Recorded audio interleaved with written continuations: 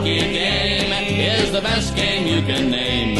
And the best game you can name is the good old hockey game. And here we go. Line brawl to start this game. Jeremy Leblotsky and John Moraski teeing off on one another. Toporowski is just pounding away at Robinson. We said Toporowski, this is a guy who set a Western Hockey League record for 505 penalty minutes. Let's call it like it is. Toporowski's a goon. Getting closer. He reaches in a right. He's not Scott Grimson. He shot forward. Stu Grimson. Oh my goodness. Scott Parker with a KO of Stu Grimson. Folks, this is one of the best hockey fights we have seen in a long time. Bush tells the linesman, get the heck out of my kitchen. Ray Dixon, he absolutely decked Jim Kite with a wild right. Sheer staggered by a big left hand by Wade Belak. Chris Nyland on a penalty shot. Scores! Bugard down the wing. Bugard bombs away. Score! Number 47 for Boston. Those guys, 5 minutes each for fighting.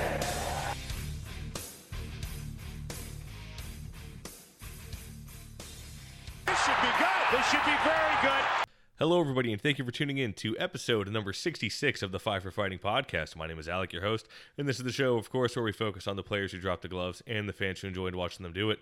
The Five for Fighting podcast is, of course, presented to you by Six Pack Media Coverage.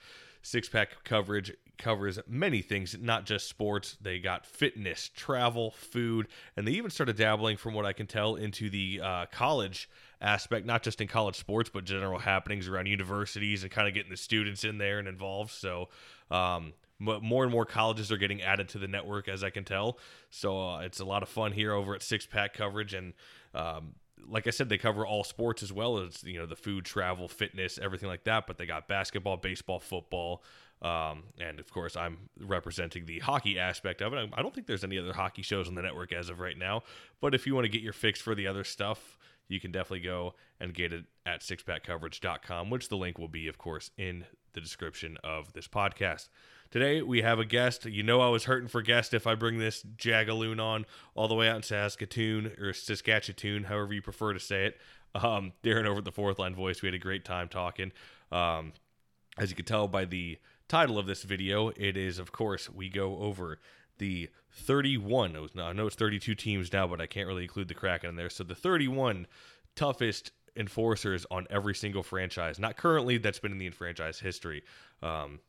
We went over and we did a dive into each and every team, starting in alphabetical order from the Ducks all the way down to the Capitals, and had a lot of fun. And it's, of course, it's always nice to kind of get a change of pace. He's my first guest, I think, of the new year. Way to ring in the new year, getting absolute garbage on there. But no, it's a good time. And it's, like I said, a nice change of pace. It's my first guest I've had on in quite some time because, like I said, battling the holidays and everything like that. I know he just had on Steve Parsons to do his top 5 toughest opponents. You had Yuka from Finland on. So I encourage you to go check out his podcast over at Fourth Line Voice. You can check his podcast, Twitter. I think he's on Facebook as well. It's just typed out regularly, Fourth Line Voice. And I encourage you to go check out his YouTube channel. He has a bunch of fights ranging from junior, LNH, CHL, UHL, the NHL.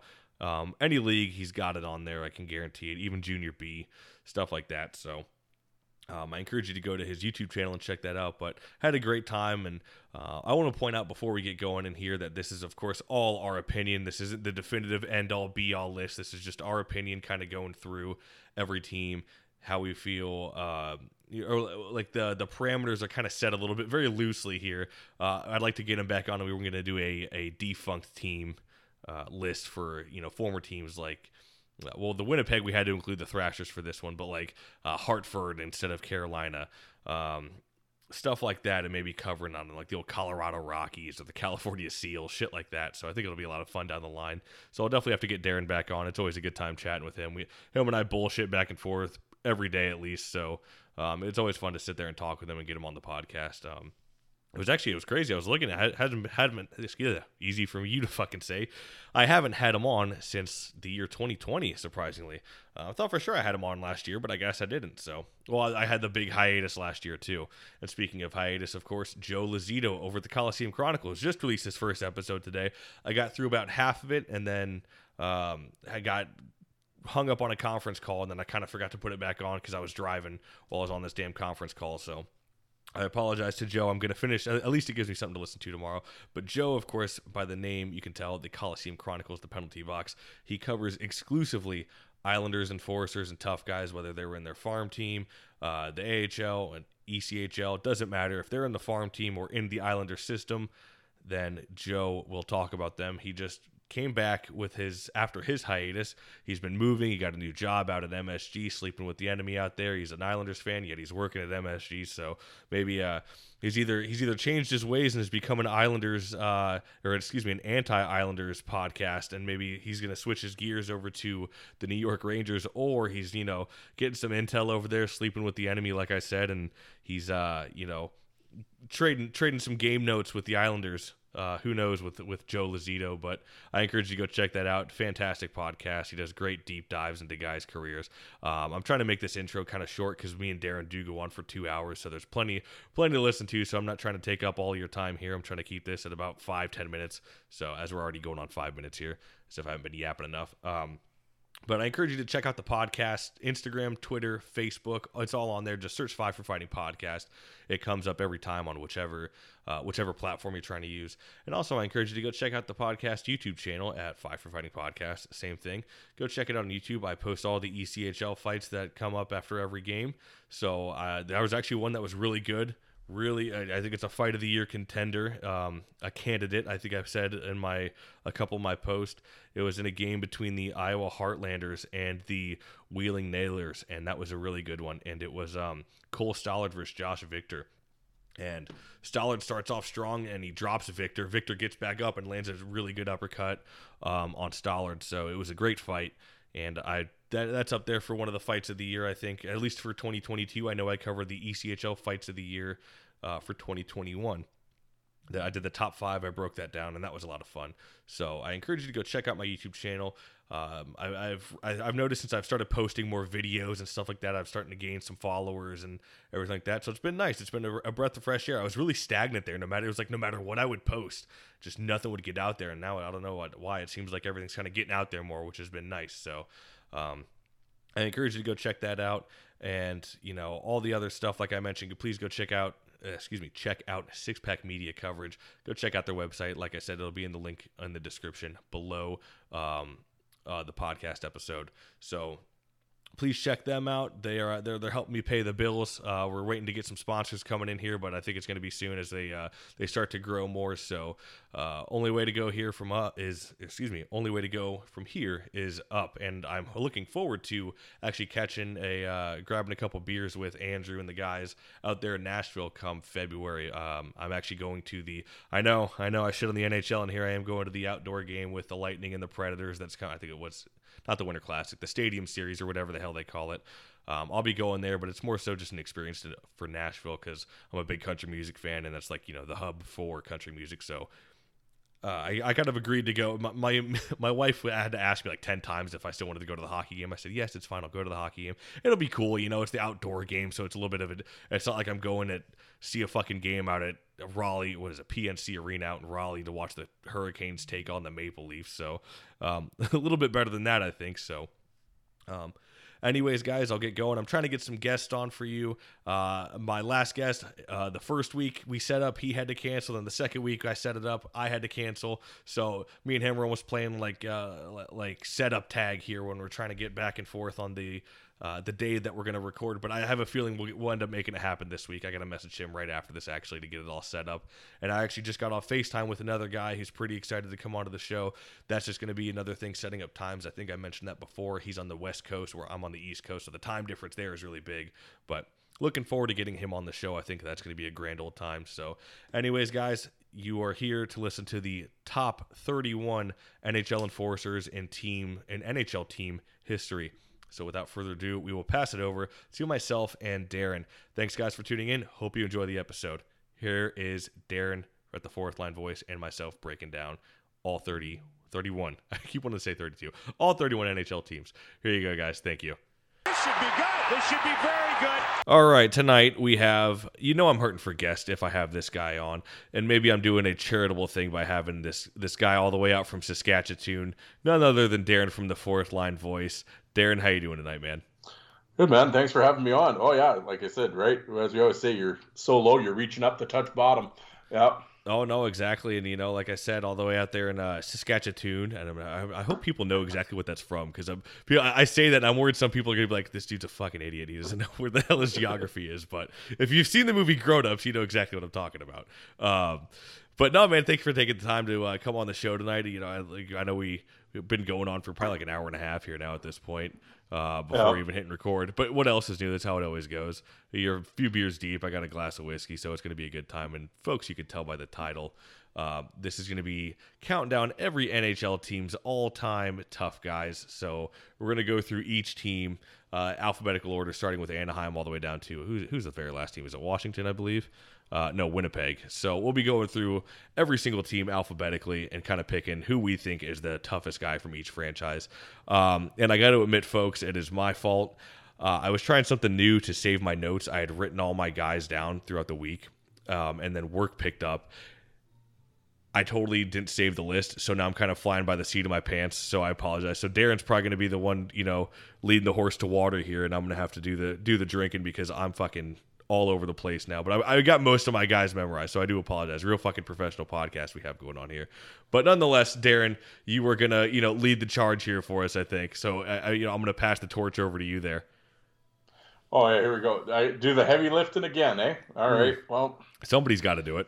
Well, like you said, we've been going on for about an hour and a half. Well, Alec has been listening to me ramble for an hour and a half, bitching about. No, we both got to do our bitching.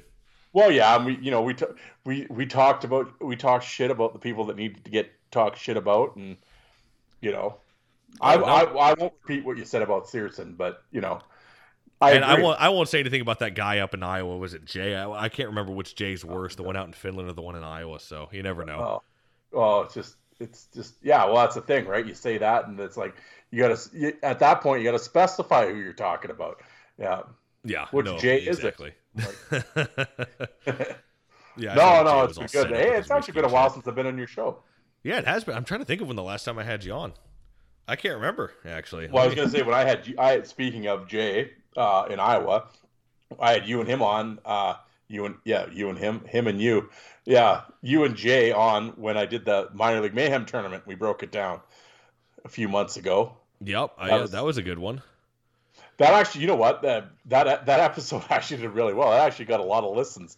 There was a lot of desperate people around. I was about to say, people just like car crashes. They just can't look away. Apparently, exactly. And it was, but that was a lot of fun. But I think that was the last time.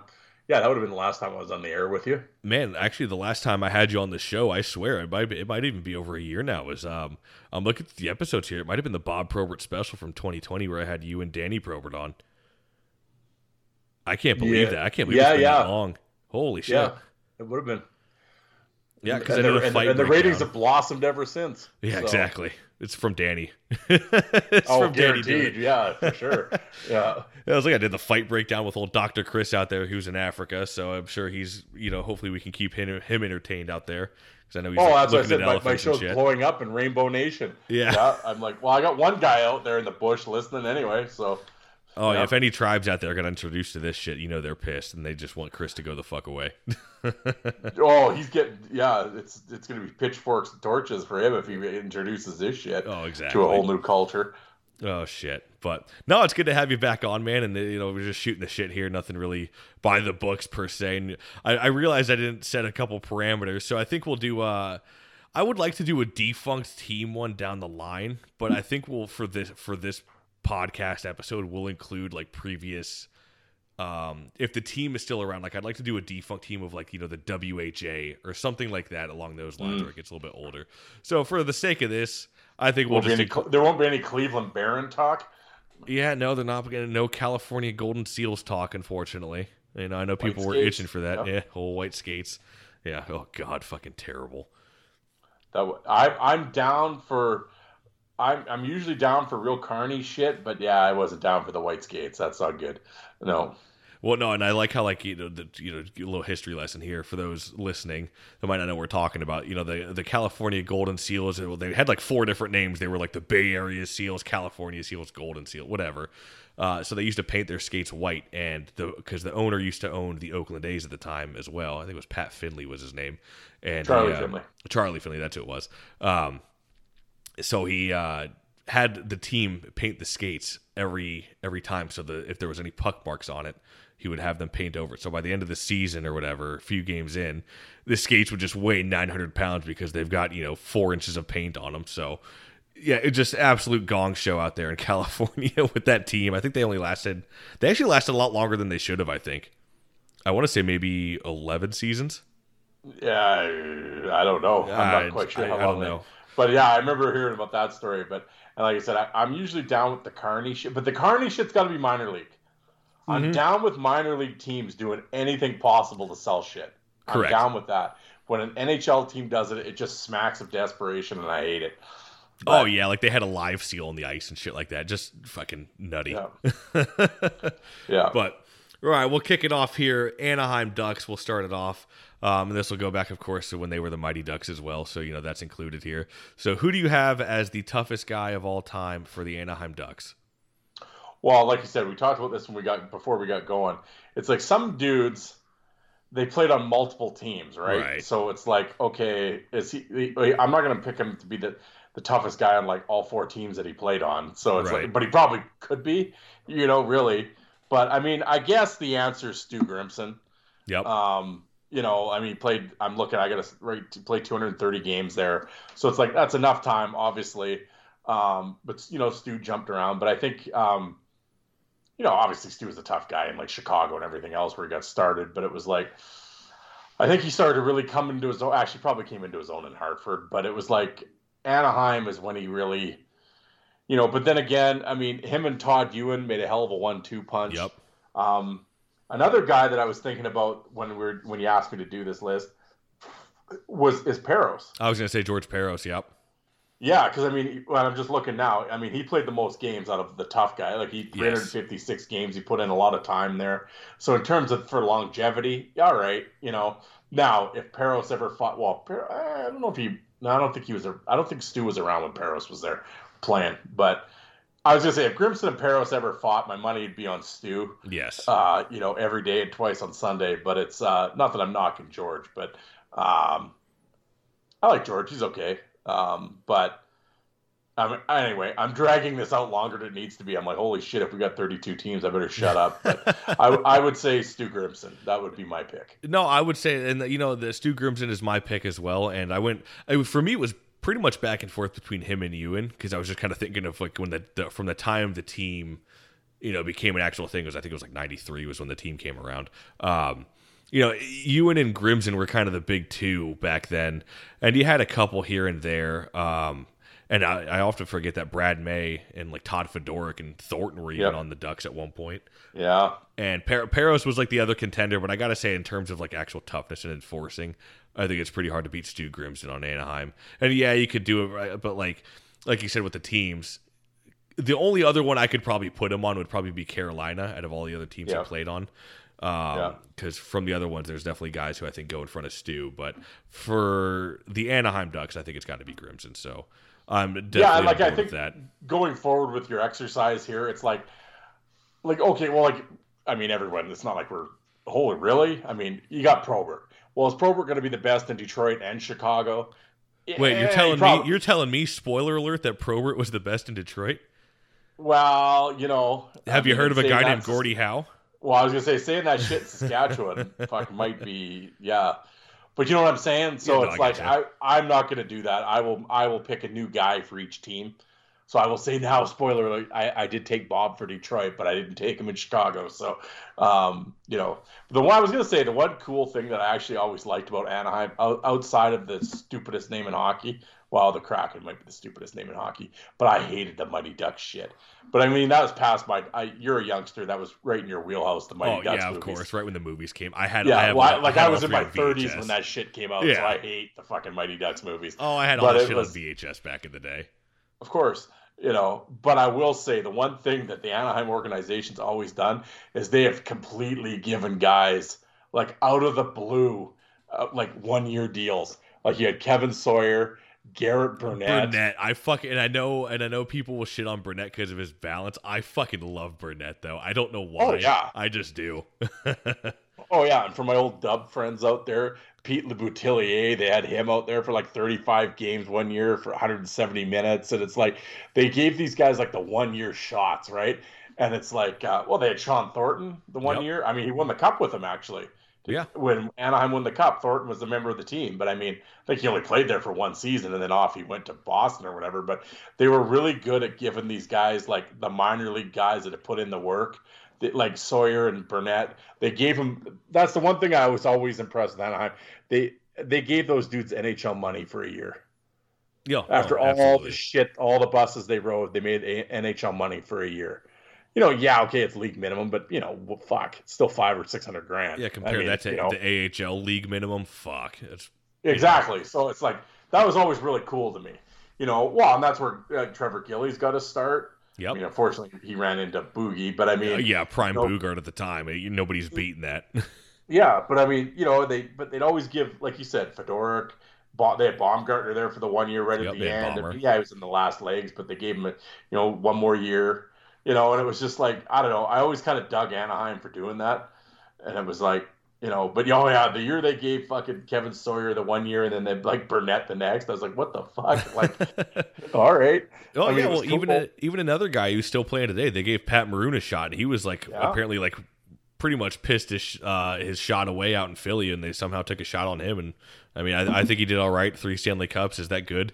That's not bad. Yeah, in a row. In a row, yeah, to boot. So there we go. We got Anaheim down. On to the next. Well, we say 30. I don't think we did. Well, no, we didn't do one for the Kraken because it's 2022 NHL hockey. They're not going to have a tough guy. Spoiler alert, because it's the Kraken.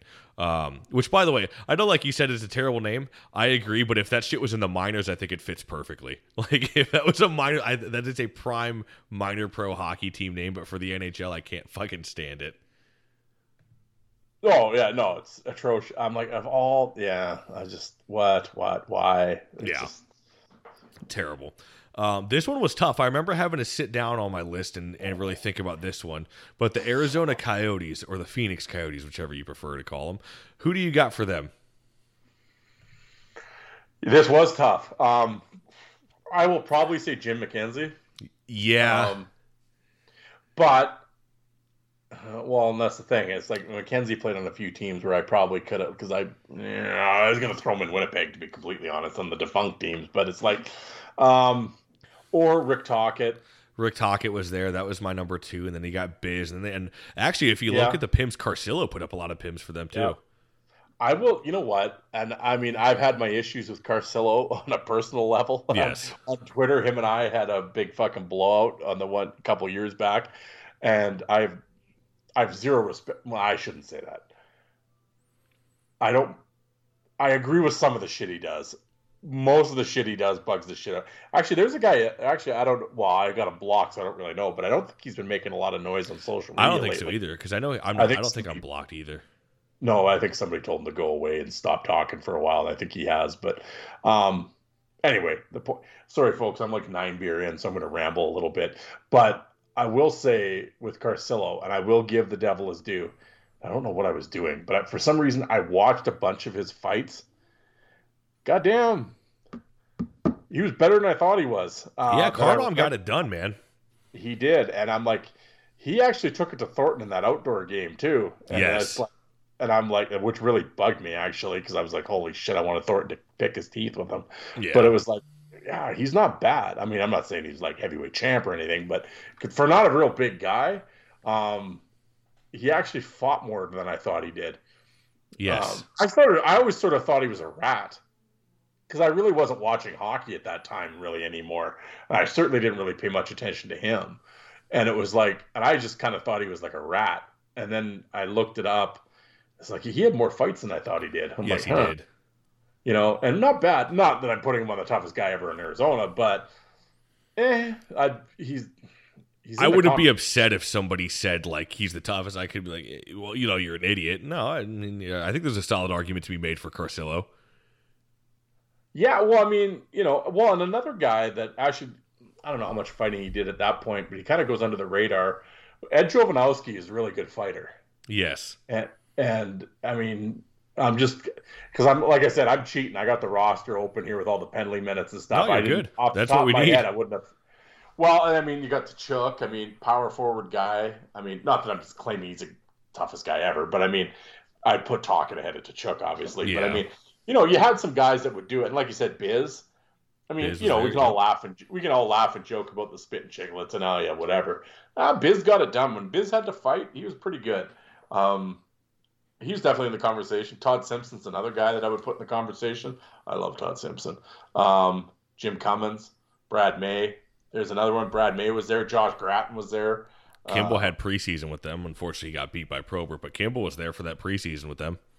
Yep. So it's like they're just one of those teams that like they've had tough guys, but they were never there for like more than a season or two. Oh, and it was So it's like I would say just Jim.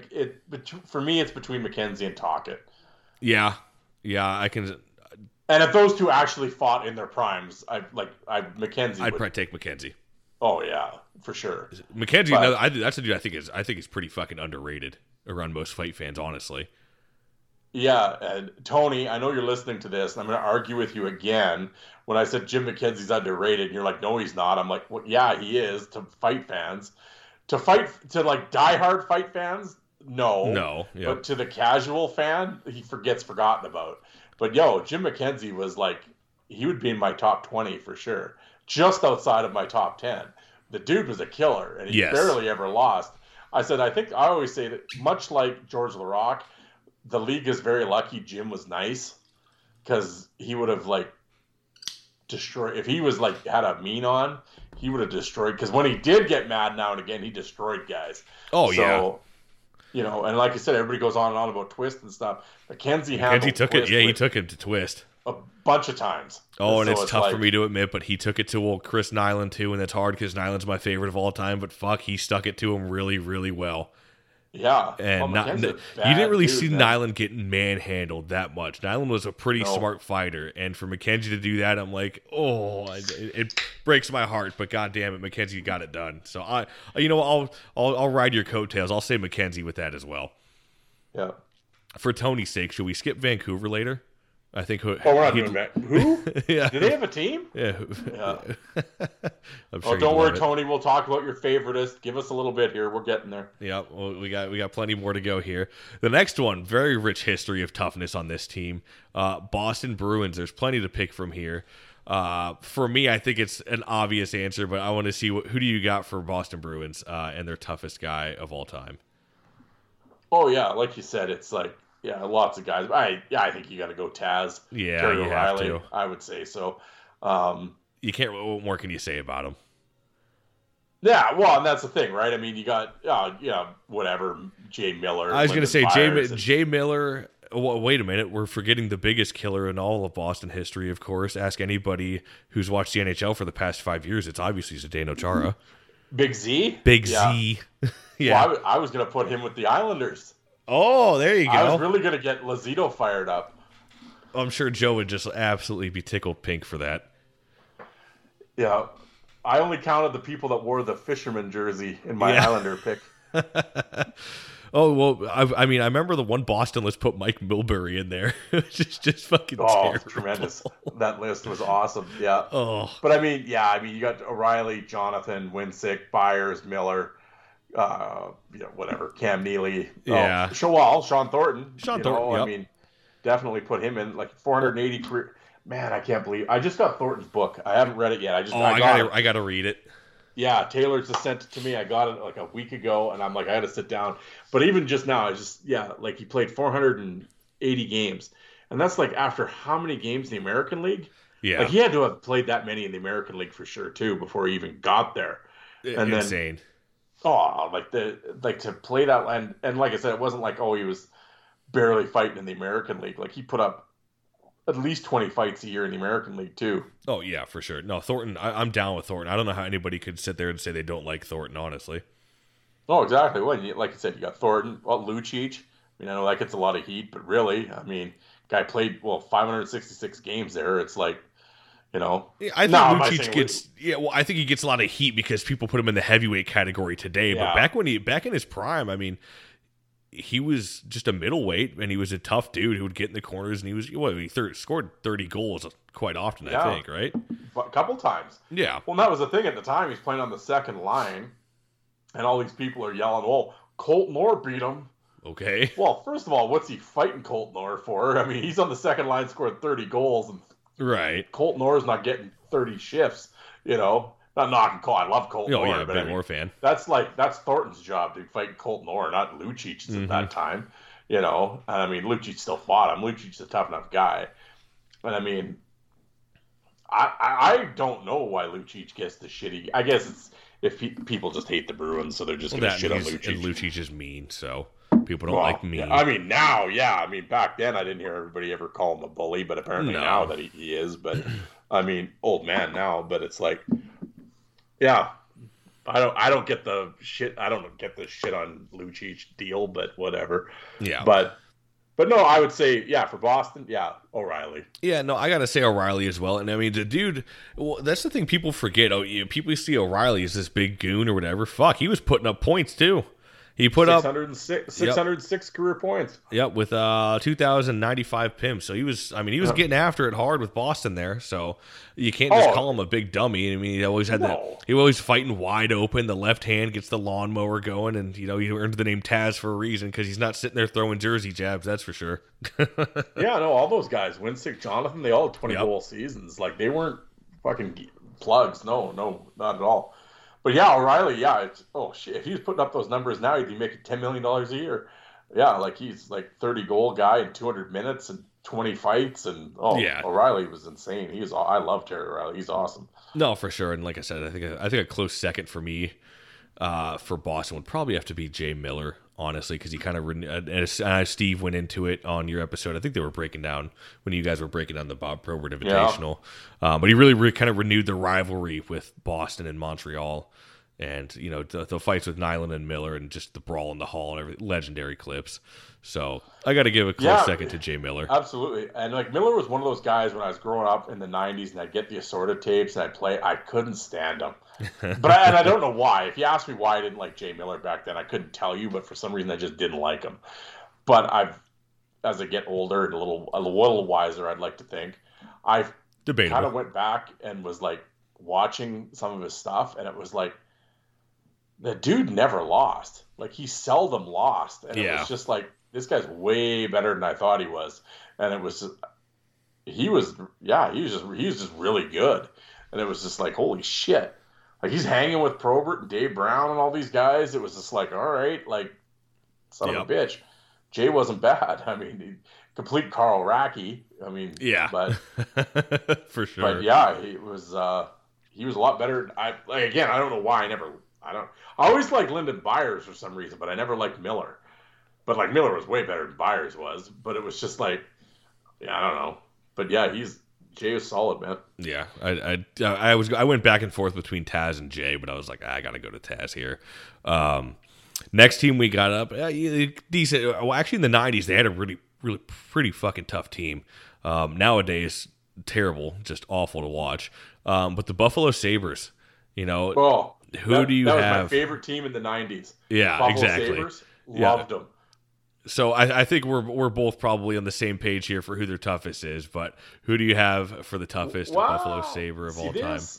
See, this is where I know who you're gonna say. I know you're gonna say Ray, but it was like, and he played 889 games, 3,100. Yes, I get it.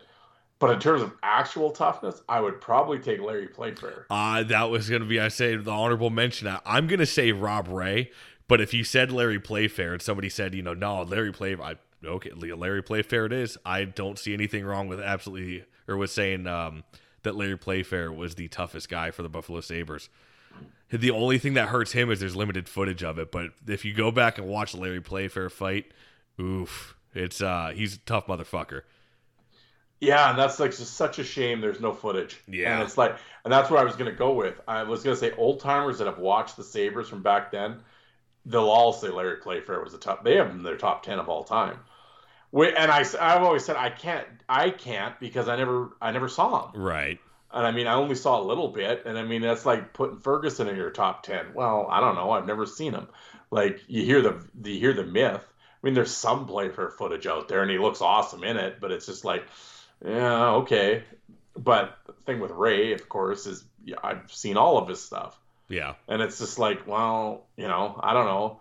So I'll say Ray just due out of longevity, and he did it for so long, with the asterisk of Larry Playfair in there too. Maybe I'll be like Teflon. I'm going to ride the fence on this. I'll take a duo of Playfair and Ray.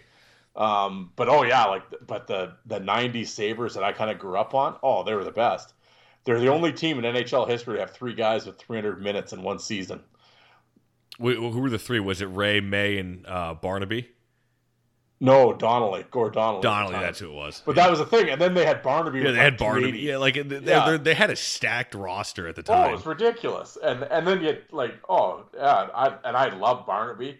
Brad May is one of my all-time favorites. So it was just like, the 3 of them were just, and then you'd throw in like the Donnelly the one year, and then Bob Bugner the other year, and and then I guess, but right before they came with like Mike Hartman, but they always had like, they just always had guys.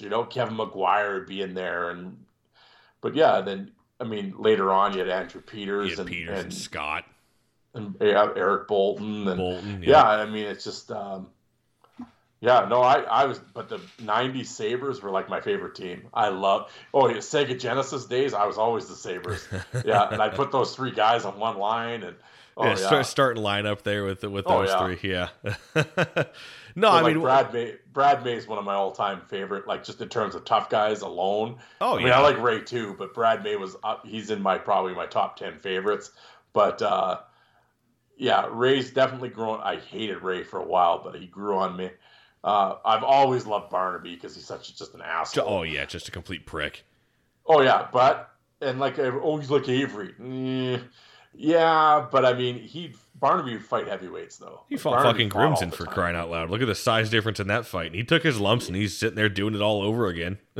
Yeah, and like Barnaby's fight card is really good, and he fought a lot of guys, and like he didn't duck people and shit. Like he was a dickhead, but I mean. And I if somebody said I hate Barnaby, I get why they would say it. Right. But I was a huge Barnaby fan. I loved him. Yeah, he was awesome. He's awesome on social media too. If you send Barnaby a message and shit, he'll fucking chat you up. He's a good dude. But yeah, I will split this vote with Ray and Playfair to keep the old farts that are listening happy. There you go. Well, I don't see there's absolutely nothing wrong with throwing in Playfair, but I got to give it to Rob Ray, just a product of my environment of being born, 96. So I remember watching Ray a little bit growing up in the early 2000s. But going back and watching all the footage, and I'll make this argument every fucking time I talk about Rob Ray, I promise you.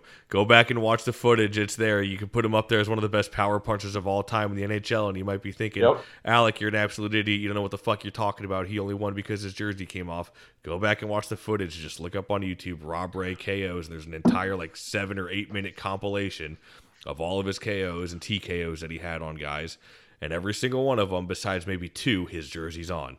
So the argument that I would almost argue to say that he was a better fighter when his jersey was on, actually, because he learned how to actually fight and he didn't have to use the antics to kind of get after it. Because he even said in the interview I had with him, it wasn't until he got that solid punch in on Dave Brown is when he really started to come into his own. And even then, when he got that punch in, his sweater was on. His sweater wasn't off yet.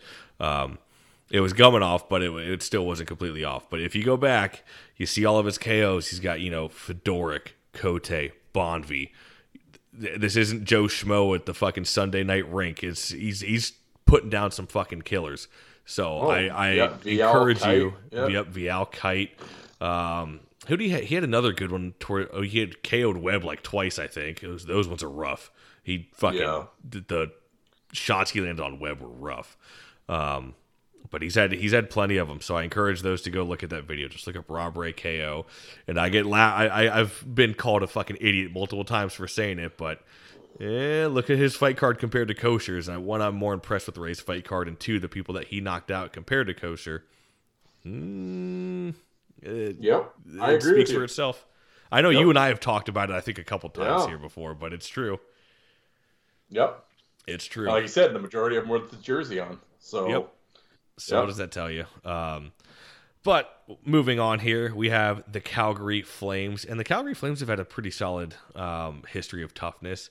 For me, there's only one guy I could think of that I can put as the toughest Calgary Flame of all time. But I'm curious to see who you have before I say it. So who do you have for the toughest Calgary Flame of all time? Well, see, this is where I kind of fall into this. Okay. I want to say it's Sandy McCarthy, and people will laugh, but Sandy McCarthy in Calgary was awesome. Yes. Awesome. That was where he gained the belt. Yep. Took out Probert, Simpson, McKenzie, Simon. He was awesome. And because people see the Ranger and the Boston Sandy, and they're kind of I mean, I will say with Sandy, he fizzled really fast. Yes. McCarthy's career really went downhill fast. It was like after Tampa, you just didn't hear with it. You didn't hear about it after Tampa. Yeah, it was just, and he went to like New York and then Boston and Philly, and like he was just kind of chasing the check. I don't blame him. That's fine, but it's just like he just really seemed to fizzle out really fast. I don't know if he got injured or what, but in Calgary, he was the man. He was awesome. From like a new ager fight fan would say Sandy. I would say the old timer in me wants to say Tim Hunter. He was there longer than Sandy. That's exactly who I got on mine, was Timmy. Yeah, like I would say Hunter, and it's just like the longevity. Yep. Fought unbelievable fight card. Fought everybody. In terms of his fighting skill, he's a bit of a wrestler guy. I mean, he wasn't a real wide open guy, but in those battles of Alberta, I mean, people can always go on about what a bad motherfucker Dave Semenko was, and he was. Hunter beat him all the time. You go back and watch those Hunter-Semenko fights. Hunter's winning the majority of them. And like Semenko would like sucker punch him or knee lift him or whatever, but in the actual fight itself, it was all Hunter. Well, not only that, he was like the lone gun out there too for the longest. Like it's not like there was 1A and 1B out there on Calgary. It was like it was just Tim Hunter. Pretty much, during those days. I mean, you had Poplinski and those guys, but I mean, in terms of actual like legit backup heavyweight help, no, it was all Hunter. And it was just like, I mean, him, and then Gary Roberts came on a little later. I mean, talk about power forwards. Gary Roberts is fucking awesome. But I mean, Calgary, I mean, you had Stern and McCarthy, and I mean, Paul Cruz and Berube. I mean, I was surprised just looking now that Berube. I didn't realize Berube played in Calgary that big, 230 games. I didn't think Berube was in Calgary that long. I wouldn't. Yeah, it surprised me. And Cruz at 246. I was like, really? I thought Cruz played legitimately 1 year in Calgary. Yeah. But the Cruz missile, he was awesome too. But later they had I mean, they'd be in the conversation. Yeah. But no, I mean, it's either between Sandy or Tim Hunter, and I'll just go with Hunter just because he played 300 more games in Calgary than McCarthy did. That plays a big for me when I think of tough guys. I don't like you said. I know some of these guys might have only played there for one season or whatever, and there might be the toughest guy, like you said, with Grimson. And you could would you ever pick him for Nashville? I couldn't because he didn't play there that long. So longevity plays a big factor into my decisions. Just an FYI for people. But I gotta say Tim Hunter as well. As much as I love Brian McGrattan, because of course you could pick him for this too. In the later years, arguably the last true heavyweight champ. I'm a huge McGrattan fan, but I gotta say Tim Hunter for sure. I don't think it could be anybody else. But like you said, with McCarthy, I could see an argument for it. But I gotta go Tim Hunter. Yep. So the next franchise, one that's been, man, I hate this franchise and their fan base. I'm sorry, but they really haven't had too much toughness over the years. That I can't even remember who I picked for this because I remember I was just like, fuck, I got to throw a dart at this team and just hopefully I hit a tough guy. But the Carolina Hurricanes, who do you have for them as the toughest Carolina Hurricane of all time? Well, first of all, this team's gross. I can't stand Carolina. Well, yeah. I mean, like I said, I'm like, you scroll their list and it's like, fuck, really? Like, just. I mean, at this point, I'm looking at the list and it's like either Scott Walker, Darren Langdon, or Buller Rice. Those are like the three guys. Yeah. Outside of that, I mean, you had Grimson, but he played 1 year. Yeah, you had Dingman there for a year, I think, or 2. Yeah, I mean, and like, Brookbank was there for a year. I think Westgarth was there for half a season towards the end of his career. Like Gary Roberts, Commodore wasn't tough. I mean, that's the thing, right? So no, I mean, I don't know, Langdon, Walker, Buller Race. Well, Langdon, I guess. Yeah. I mean, I love Darren Langdon, and he's super tough. But Darren Langdon, I guess. Yeah, I'm looking because I'm like, Buller Race played 150.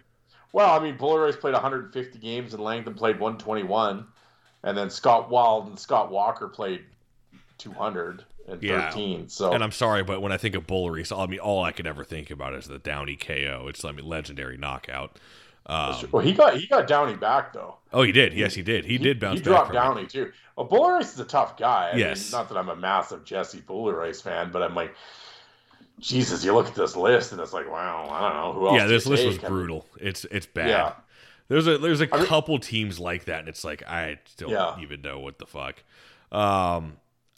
I mean, I guess at that point it's Grimson. I guess. I mean, there I just broke my own rule because I had Stu in Anaheim, but it's like he played 82 games. I mean, he played one less year than Langdon and them did, and I mean, he would beat them. So it's like, well, Stu, I guess. But I mean, for the sake of keeping everyone different, I'll say Langdon.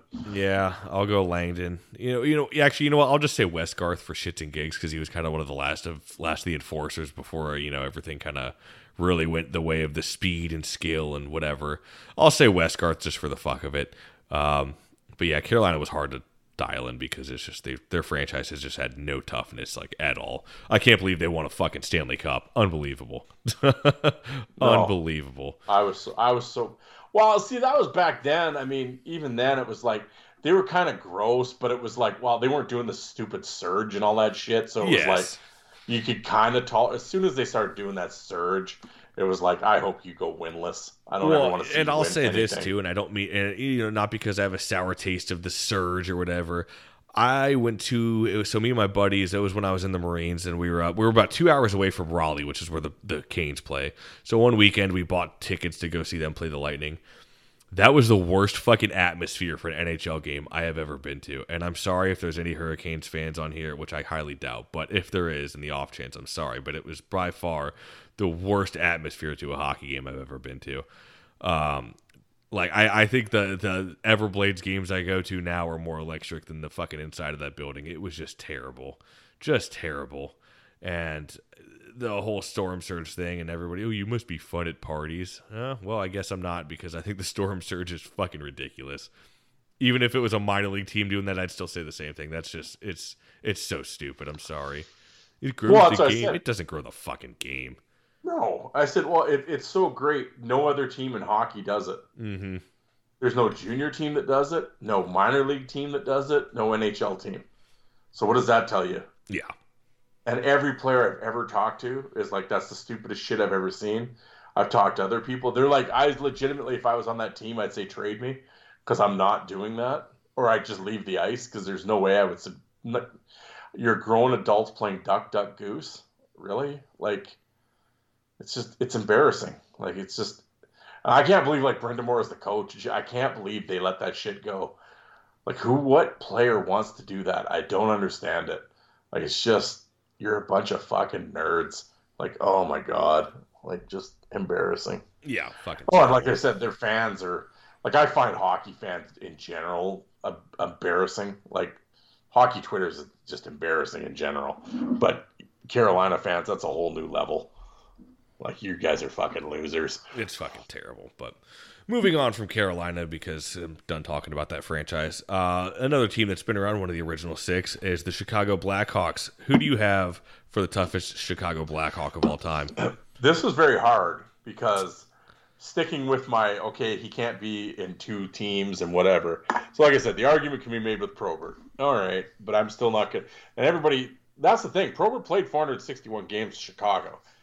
So I think he almost played more games in Chicago than he did Detroit. So it's like, but everybody always sees him as a wing. And so do I, but, so I won't pick Probert. But I mean, Chicago, you talk Al Secord, Manson, they had all these guys.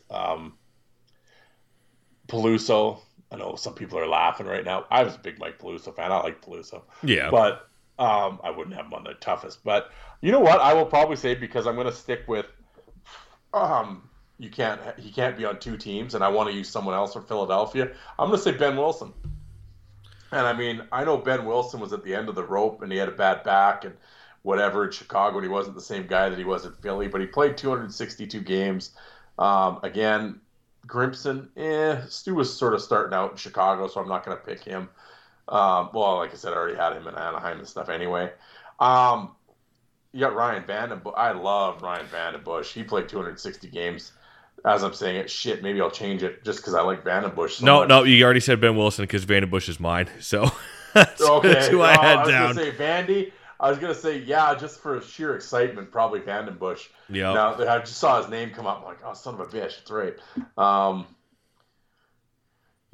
Like him, like Vandenbush, Jim Cummins, Bob McGill, guys like that. I mean, Gary Nyland. You could pick all these guys. I mean, if the old timers want to really go back, you had Keith Magnuson and those guys. But no, I'll stick with my Ben Wilson. Just because I want Ben Wilson on my list somewhere, but I'm not going to pick him for Philly. So no, Philly was probably one of the hardest ones to dial in, honestly. Well, yeah, because it's like who I'm going to pick. It's like, well, I can't pick him on the other teams he played. Well, maybe I could have actually, but no, I'll stick with Ben Wilson. Yeah, I got to say Vandenbush, and this might be a product of me being, the millennial here, but just seeing more of the fights of Vandenbush, especially when he was with Chicago. Legendary fights, wide open fighter. Who was it that he fought? Was it Friedrich that they had that battle near the bench where he knocked his fucking tooth out, and like Lecavalier has to like look down and pick up his tooth, or he sees Friedrich's tooth go flying across the bench. That's one of the best hockey fights of all time, bar none. But Vandenbush, like I said, wide open fighter, man. If you're a fight fan and you don't like Ryan Vandenbush, you need to go get yourself checked out, because I don't know how you can not like the guy. Dude's tough as nails and fucking always just stuck his chin out there and did what he had to do. So I got to go Vandenbush. Yep. But I think we might be on the same page here for this one. Next one is Colorado Avalanche. Who do you got for the Colorado Avalanche? Greatest tough guy of all time. Yeah. Well, I got to say Scott Parker. Yep. But, I know Cody McLeod could make a statement for it. Just out of longevity, 6. I didn't realize McLeod played that many games. He did, yeah. I looked at that the other day because I saw him like something with the Iowa Wild, is who he's like affiliated with now, or that's the team he's on. He's affiliated with the Minnesota Wild, and I totally forgot how long he actually played there in Colorado. Yeah.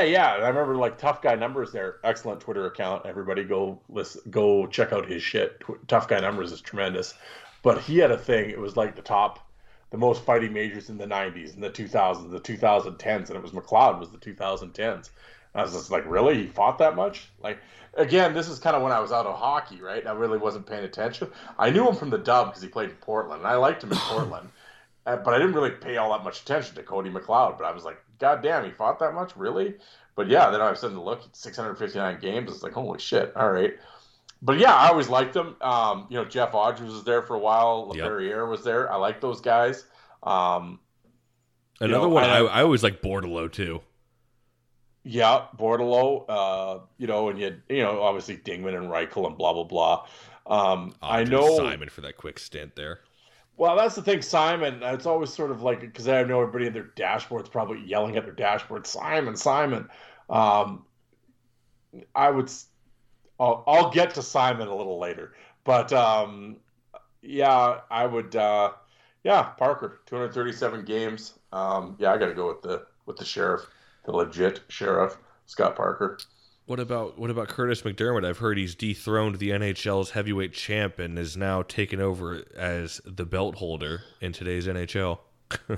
Yeah, well, that's old Parksy had more fights on a road trip than McDermott has had in his career, so I'll still stick with. And I like Curtis McDermott. I'm not knocking. Oh yeah, him, yeah, of course. But no, I there won't be anybody that's been playing after 2010 on any of my picks. So no, the closest that'll get sniffed to that was McGrattan in Calgary, and I still didn't pick him. Yeah. So that was about as close. Yeah, as you got to fight more than 3 times a year to make my list. So no, I'm definitely. I guess if we're gonna Golden Knights, we'll say Reeves. Yes, what are you gonna do? But outside of that, spoiler alert. Yeah, wow. Yeah, I mean, who else was it gonna be? I mean, like, yeah, exactly. You're gonna throw Pacioretty in there. But no, I gotta agree with you, man. Scott Parker for doing it so long, and of course, he went to the Sharks for 2 seasons, and then ended up going back over there to Colorado. And yes, I know people are, but Probert got him. Yeah, Probert got everybody. Who gives a shit? God. Who gives a shit? But he did it for so long there, and I shouldn't say for so long. He unfortunately he had the concussion problems at the end of his career, and still deals with that now, from what I understand. But he seems to be doing well, and he was nice enough to actually go. That's why I laugh at everybody when he was live in the Enforcer Appreciation Group doing a nice little discussion with everybody and talking. He was the coolest guy ever. But you posted, oh fuck him, but he was a punk and blah blah blah. Oh no, but he was cool when he was live in here, right? So fuck you guys. Sorry, it's my rant for the day on Scott Parker, because dude was super nice, went live in the Enforcer Appreciation Group and gave away a puck to somebody who guessed a correct trivia question for Scott Parker. So big shout out to him and his family. It's super nice people. But yeah, I got to give it to Scott Parker here. Yeah, if you're a fight, how do you hate Parker as a fight fan? Who are these people? I don't understand this. No. It's because he plays for Colorado? Take your fanboy glasses off. Stop. Just, I don't know. Whatever. I don't get it. The guy fought everybody, would fight, give her shit and wide open, and yeah. Oh, Probert. Oh, shut up. Just. So when you bring up Probert, do I have to scream Tamer every time, or Morissette then? Well, and the thing with Parker, and I will say, because it goes back, well, this is before your time, but it was it goes back to the message board days. Parker came in with a lot of hype. And because he was the one guy that everybody saw in junior all the time, because he was the only guy that had footage, right? Because that guy Kevin was out in Kelowna filming everything, so we got to see Parker's entire junior run, his entire American League run, and then into Colorado.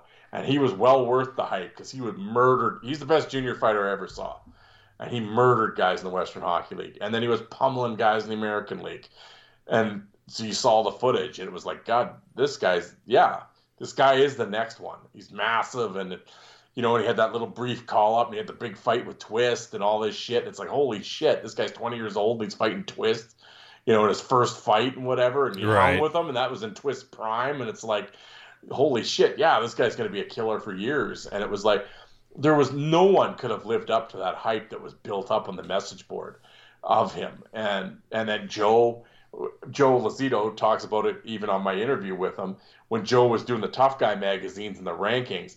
Fight fans hung on to that, because this is before the internet. We hung on to those magazines and those rankings like it was gospel. And Lazito put Parker in there, and so it was holy shit, he's in the magazines, and we're all talking about him. And then he has the thing with Probert, whatever, and then it's the air got let out of the balloon for some people. And then some of the guys that were pumping Parker up had a lot of heat on the message board, so people didn't like the actual poster on the message board. So, i.e., that transferred to I hate Scott Parker too, because I don't like this guy that's posting about him, and that whole shit happened. And I still see it today. Years later, I still see the same people shitting on Scott Parker because they didn't like the guy that posted about Scott Parker in the first place, and it was just oh, and you read that shit, overrated. And all this stuff. He never lived up to the hype. Well, no one could ever live up to that hype. He was supposed to go undefeated for his career and knock everyone out. That was the hype. It was, it was just fucking ridiculous. And it's you go back and, okay, you keep yelling about Probert knocking him out. Okay, who else did? No one. Right. It's and how many people did he knock? He dropped Grimson, Oliwa, Nazarov. And Brown, you know what? Flynn. That one punch on Grimson is one. The fight call on that is tremendous because it's like preseason, so it wasn't really their TV announcer; it was the radio announcer doing that. But just to one punch Grim, and I mean, it was like it wasn't even grappling. It was still on the square off, and it was almost very reminiscent of like the Downey Buller Reese kind of KO where Grimson. I don't think Grimson was going to throw the punch, but I think he went to grab Parker, and Parker just pounced on that opportunity. Came over with the right hand, drops the shit out of Grimson. Like, that was like unheard of too. Like that just, but people for whatever reason they forget about that, but they'll remember the Probert fight. Oh, yeah. Okay. Well, Grimson, Olawat, Brad Brown, Flynn, like he's dropping all these guys, and then like people are, and like Larocque and Brashear, they never beat him. Yeah. I'm not saying he beat them, but it's like okay. He was right there with them.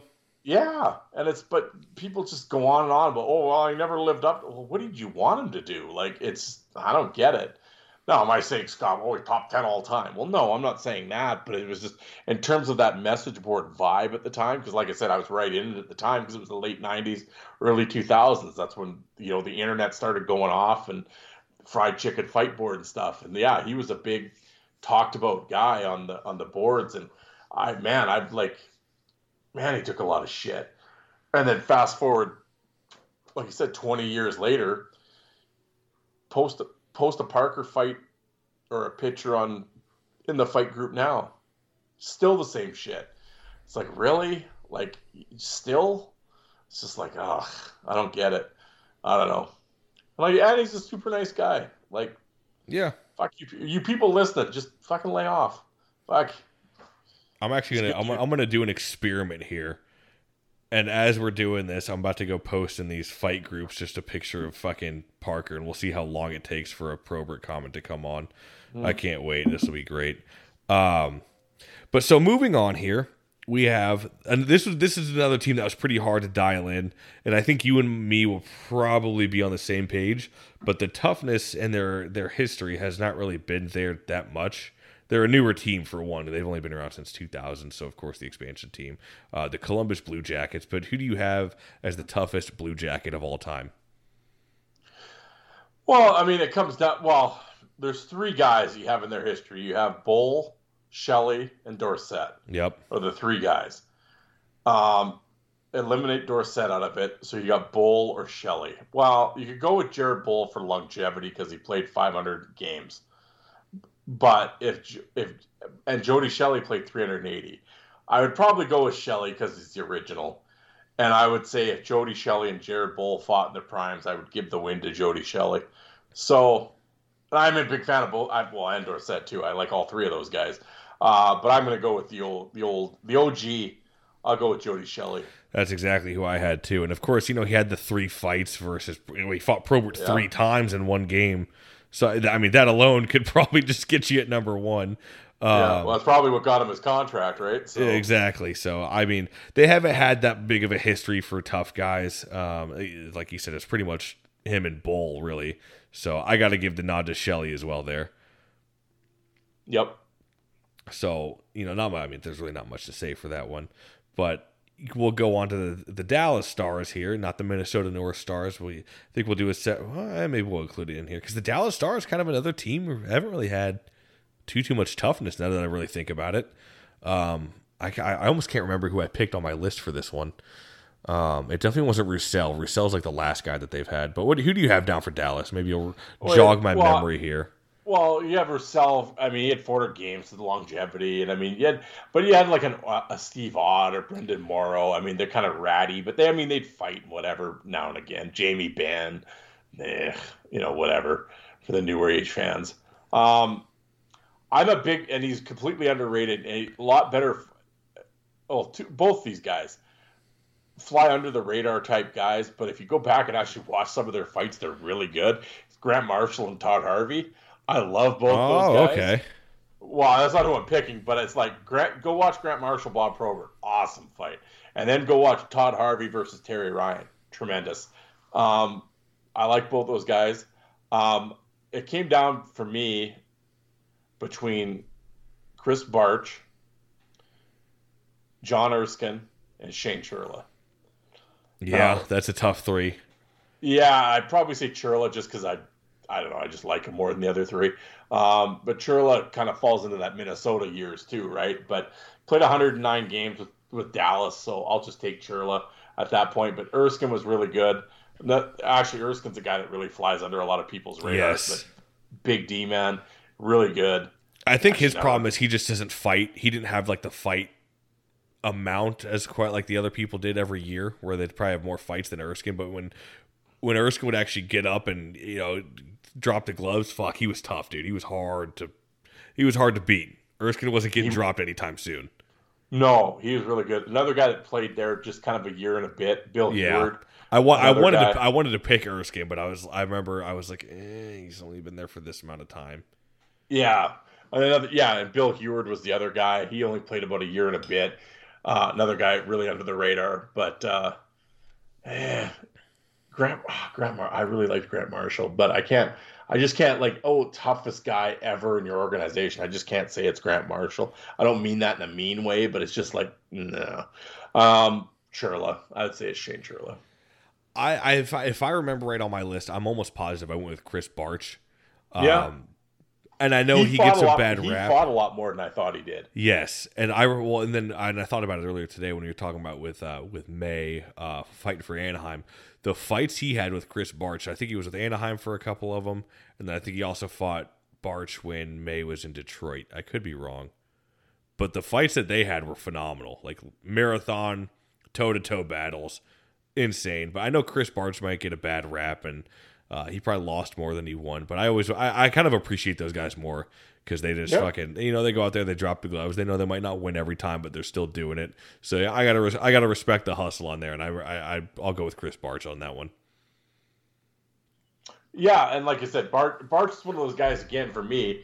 He just falls into that dead zone where I wasn't watching hockey really. Yeah. So I never really. I'd see his fights here and there when it came up on Twitter or something, but I never went and actively searched out Chris Barch fights, but I don't know. I looked it up for some reason. He surprised me. I didn't think he fought that much, but he did. And yeah. No, yeah, again, sure. I agree with you. Like, I could see Barch. Yeah, for sure. He played almost 300 games in Dallas, so yeah. Do we need to even, kind of go into detail about the next team here? What, Detroit? Yeah. No, it's Probert, and let's move on. There we go. God forbid if we pick anyone else. So I know, and then I know we're going to get screamed at that it was Gordie Howe, and that it's going to be a look at the Lou Fontanado fight. Yeah, we know. Next one here, though, should be pretty good, is the Edmonton Oilers. Who do you have as the toughest Edmonton Oiler of all time? Well, again, you kind of have your big three, right?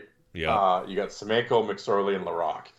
And it's like, with probably Kevin McClellan, and you can make an argument for Dave Brown probably too. Yeah, it's like, I don't even know how many games Dave Brown played there. Probably here it is, Dave Brown, 140. Yeah, so what? It's like a season and a half. Yeah. So but no, I out of all of them, I'd say Larocque, George. Who I would pick. I've always said with Semenko. Semenko was a great enforcer. He wasn't a great fighter. Yep. He was a good fighter. I'm not, he wasn't the shits or anything, but I got Marty somewhere else. But, I think you probably got Marty the same spot I have him in. Yeah. So you had Louis DeBrusque. Now there's a guy who came in with a lot of hype. I don't know if he really lived up to it. I wouldn't say he did. But he wasn't bad. Just his heart wasn't in it. A guy that completely goes under the radar is Kevin McClellan. Yep. Kevin McClellan was fucking awesome and a decent player. Completely falls under the radar in those dynasty teams because you always think McSorley and Semenko. But McClellan, if you go watch Kevin McClellan fights, awesome. Wide open. Oh, yeah. I was about to say he's wide open toe-to-toe. I fell down the McClellan fight hole one time. And I think it wasn't – I was younger then, but it was when Ice Guardians first came out, and I remember somebody mentioned Kevin McClelland on the Ice Guardians video. I was like, let me look this guy up, and fell down the rabbit hole of McClellan fights. I was like, holy shit, this dude is awesome, man. And I think you nailed it on the head there that he definitely goes under the radar for a lot of people. Yeah, he does. He's like second all time in their penalty minutes. Another guy, he's never saying he was the toughest guy, but Kelly Buchberger played there forever, fought everybody. The win-loss record probably isn't the greatest, but if I always said, and not a better player than people give him credit for. I said if you had a team that if everybody played as hard as Kelly Buchberger played, the Oilers would have a lot more Stanley Cups. He was, I mean, that guy's you build teams around that guy. That's a locker room guy if there ever was one. But yeah, I'd say definitely George Laraque is the toughest Edmonton Oiler. Yeah, I think George Laraque had his best years there in Edmonton. Mm-hmm. I'll counter you and I'll say I put Dave Semenko on this one. Just for the fact that, he's kind of Gretzky's bodyguard and everything like that. But obviously I could definitely see Laraque being number one. I have no issue with that at all. And I'm sure most people won't, and they shouldn't. Like you said, it came down to the big three, and you could intertwine any three of the guys in there. But I think it really comes down to Laraque or Semenko. So I went with Semenko. I remember that one on my list. I went back and forth between him and Laraque, but Semenko is who I had down, and I put him in the top 10 greatest enforcers of all time on that list that I did a couple weeks back. So I gotta go with Semenko there. Just like you said, better enforcer than a fighter. So I think that gave him bonus points for me. Yep. So moving on to Florida, another team, they've kind of had a couple guys here and there. I'm curious to see who you picked, actually. I think we might be on the same page for this one as well, but we'll see how that turns out. So who do you have as the toughest Florida Panther of all time? Yeah, I mean, there was a couple guys there that, they played a season or two and you could throw them in. I mean, Tedarenko, Darcy Hordichuk, guys like that. Yep. But another guy that I think completely flies under the radar. I mean, there's two dudes, and they played at the same time. So I mean, they were an unbelievable tag team. You got Laws and Worrell. Yep. I will say Paul Laws just because he played 200 more games than Peter Worrell did. Yep. But Paul Laws, unfortunately, with the wrist injury, had to retire early, which sucks. But Paul Laws is awesome, and he never gets talked about, and that's a shame because he was unbelievable. I fought the Laws, and the Laws won, and the Laws did a lot of winning. And Paul Laws is fucking awesome, and that's who I'm going with. No, it's got to be Paul Laws, and like you said, Worrell also flies under a lot of people's radar, Yep. I think. But if Laws had played in like Boston or Toronto, everybody would be talking about it. But of course, he got the bad rap playing down in Florida, out in Sunrise, which is funny. Even for me, that's like 2 hours away. Somebody actually offered me tickets to a Florida game, and I was like, no, thank you. But Paul Laws, man, he had another. Speaking of Steve Webb, he had that really nasty KO on Steve Webb, and just a tough dude. It's unfortunate, like you said, with the wrist injuries that he had, but I could see an argument for Worrell, but I mean, he had Peros there in the later years. Same with, it was like Peros and Thornton were like kind of like the last real tough guys on that team, and they were both at the end of their careers when they got there. So I got to go with Paul Laws, like you said, though. I don't think it could be anybody else at all. No, yeah, I would think so. It's him or Worrell, one of the two. Yep. Yeah. All right, so the guy we brought up earlier, I think he's going to show his face here, and we just talked. We're going to bring him up possibly for another team, 2 teams ago. But L.A. Kings, who's the toughest L.A. King of all time? Yeah, I got to go with Marty. I Yep. mean, but I was surprised. I didn't realize he put 472 games. That's I didn't think he played that many. Yeah, but Marty. I mean, and like you said, Jay Miller, 230 games. Yeah, yeah, outside of that, I mean, they had guys here and there, like Larry Playfair, there's another guy, but he was there for about a year and a half. Baumgartner was there for a year. Jay Miller was there too, right? Yeah, exactly. And but it was all sort of here or there. Jay Wells would be the other guy that would be in that conversation, but at the end of the day, Marty had I'd go with Marty for sure. I know when you mention Marty, it's the Brashear thing and all that, and and rightfully so. I mean, Marty fucked up, but Marty was an asshole. Like he was fucking mean, man. Marty's exactly how an enforcer should be. I'm sorry, I know people aren't going to like that because they're code huggers, but the code boners. I mean, they'll fucking hate Marty, but I mean, Yeah, but if you go back and listen to that, I hate to plug my YouTube channel, but Fourth Line Voice on YouTube, type in Marty McSorley explains how it is to be an enforcer. In that interview, he lays the blueprint out of how to do it, and you got to cross the line sometimes, and he did. Marty got a little sticky sometimes with people. I mean, well, the Brashear thing, that goes without saying. He did that shit Just to a Banks. little bit. Well, yeah, but he cross-checked Banks in the face, too, and he did it a couple times. He did it to Mike Bullard, too, and it's like, Marty was pretty good with the lumber, but when it came to, like, making a statement and protecting Wayne and just in general, It's hard to beat. I would say McSorley is the best enforcer ever. Really, I mean, did I have him number 1 on my list? I can't remember my list now. For what I had, I know he was up there. Damn well, he was up there. Maybe I didn't have it, but because like you said, he was willing to take a suspension to send a message. How many guys are like, who's going to do? No one's going to do that now. I mean, granted, back then it was a little harder to get suspended than it is now, but I mean, he didn't give a shit, and he was just going to do it and worry about the consequences later. And I'm looking now. I can see pull up my list. I had him at number 4, and that's behind, of course, Wilson, Brown, Probert. So I mean, 1A, 1B, 1C, and 1D there at that point. But no, you're right. And like, if you go back and when he's talking about hitting, it was Doug Evans out in Winnipeg because he was taking liberties with Gretzky, and then Doug Evans, for whatever reason, took a quick run at McSorley, and that was like the last straw. And he hits him and reaches down after he'd already like hits him to the ice or whatever, and just slugs him right in the face, pretty much knocks him out. And he says, "Yeah, I got a couple games for it, but that's what I had to do." And I guess what Evans didn't do the next game when they played. He didn't touch Gretzky. So, did it work? Yeah, I'd pretty much say so. It worked. Yeah, well, I'm like that assistant coach on Marty. You should have done that. He goes, "Yeah, I should have."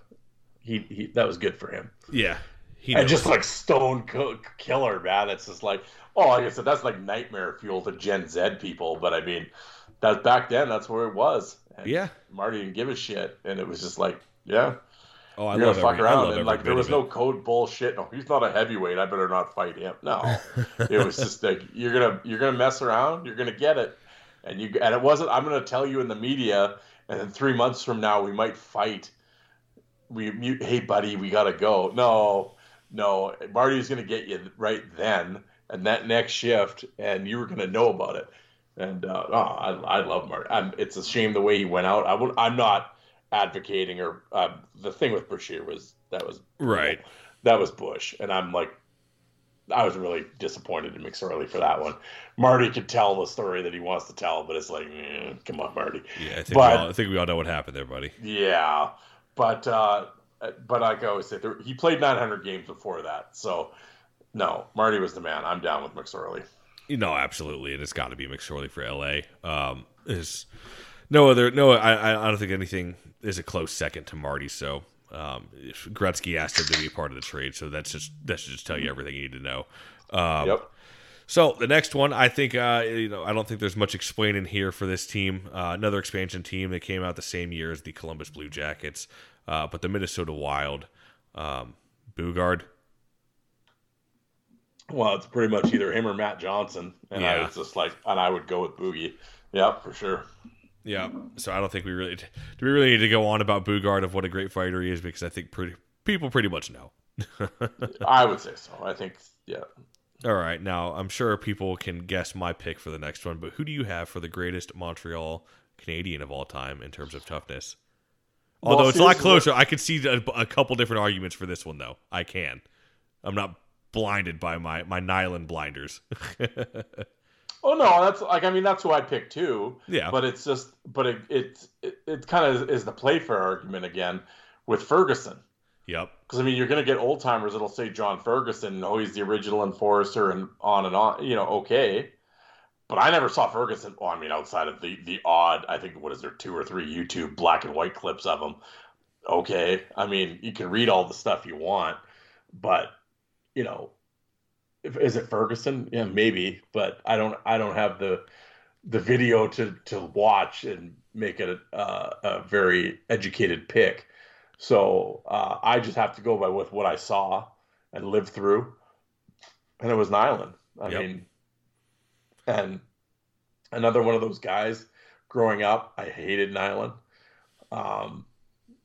Again, I couldn't tell you why. I just didn't like him.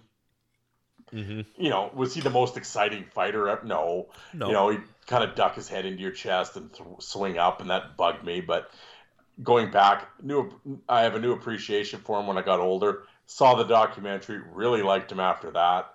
And it was just like, yeah. No, I mean, you had Nyland, and then you had Odeline was there for a while, Shane Corson, stuff like that. Ewan. For me, the big three was between Ferguson, Kordic, and then and Nyland. Yeah, Kordic. Big three to pick from. Yeah, and again, Kordic, he just didn't really play long enough there. Yeah. Yeah, it was. I'm just kind of scrolling Turner Stevenson. Yeah, but Nyland. It's got to be Nyland. Funny, I'm just actually looking down at for whatever reason, I think I was cleaning out the closet. I had a little bag of hockey cards. Literally, first card facing me actually is Todd Ewan in a Canadiens jersey. But yeah, and folks, you got Nyland to thank for this show. Whether that's a good thing or bad thing, if you want to go motherfucking because you hate the show, then maybe go take to Twitter and to go tweet at Nyland. But he's really the one who kind of really sparked my bigger interest into doing deep dives into guys fighting back in the 80s and 90s because growing up I tried to look at the fights that I knew of players that I knew, so it'd be like that 2000 stuff, 2010s. So it wasn't until it had to have been close to 2012, 2013 when I saw that Last Gladiators documentary on Netflix. I wish like hell it was still on there. I used to have the DVD and I lost it in a move. I got to buy another one off eBay. I can probably get it for like $5 or something. I just got to go out there. What do you need? The Nyland documentary? Yeah. Do you got that? Yeah, I'll send it to you. I got like two of them, three of them actually. I think.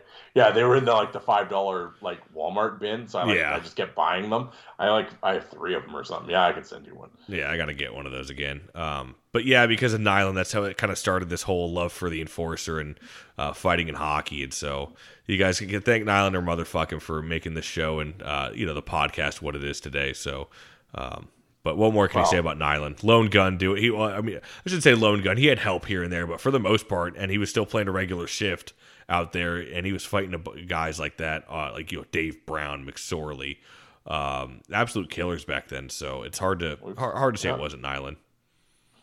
Yeah, now I hate Nyland again. Yeah, exactly.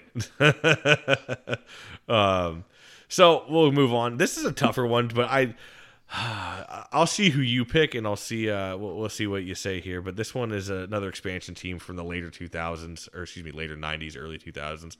The Nashville Predators. Who do you have as the toughest Nashville Predator? I scrolled the list here. Nashville has not had tough guys. It's their all-time penalty leader is Tutu. Yeah, that's who I went with. Was Tutu.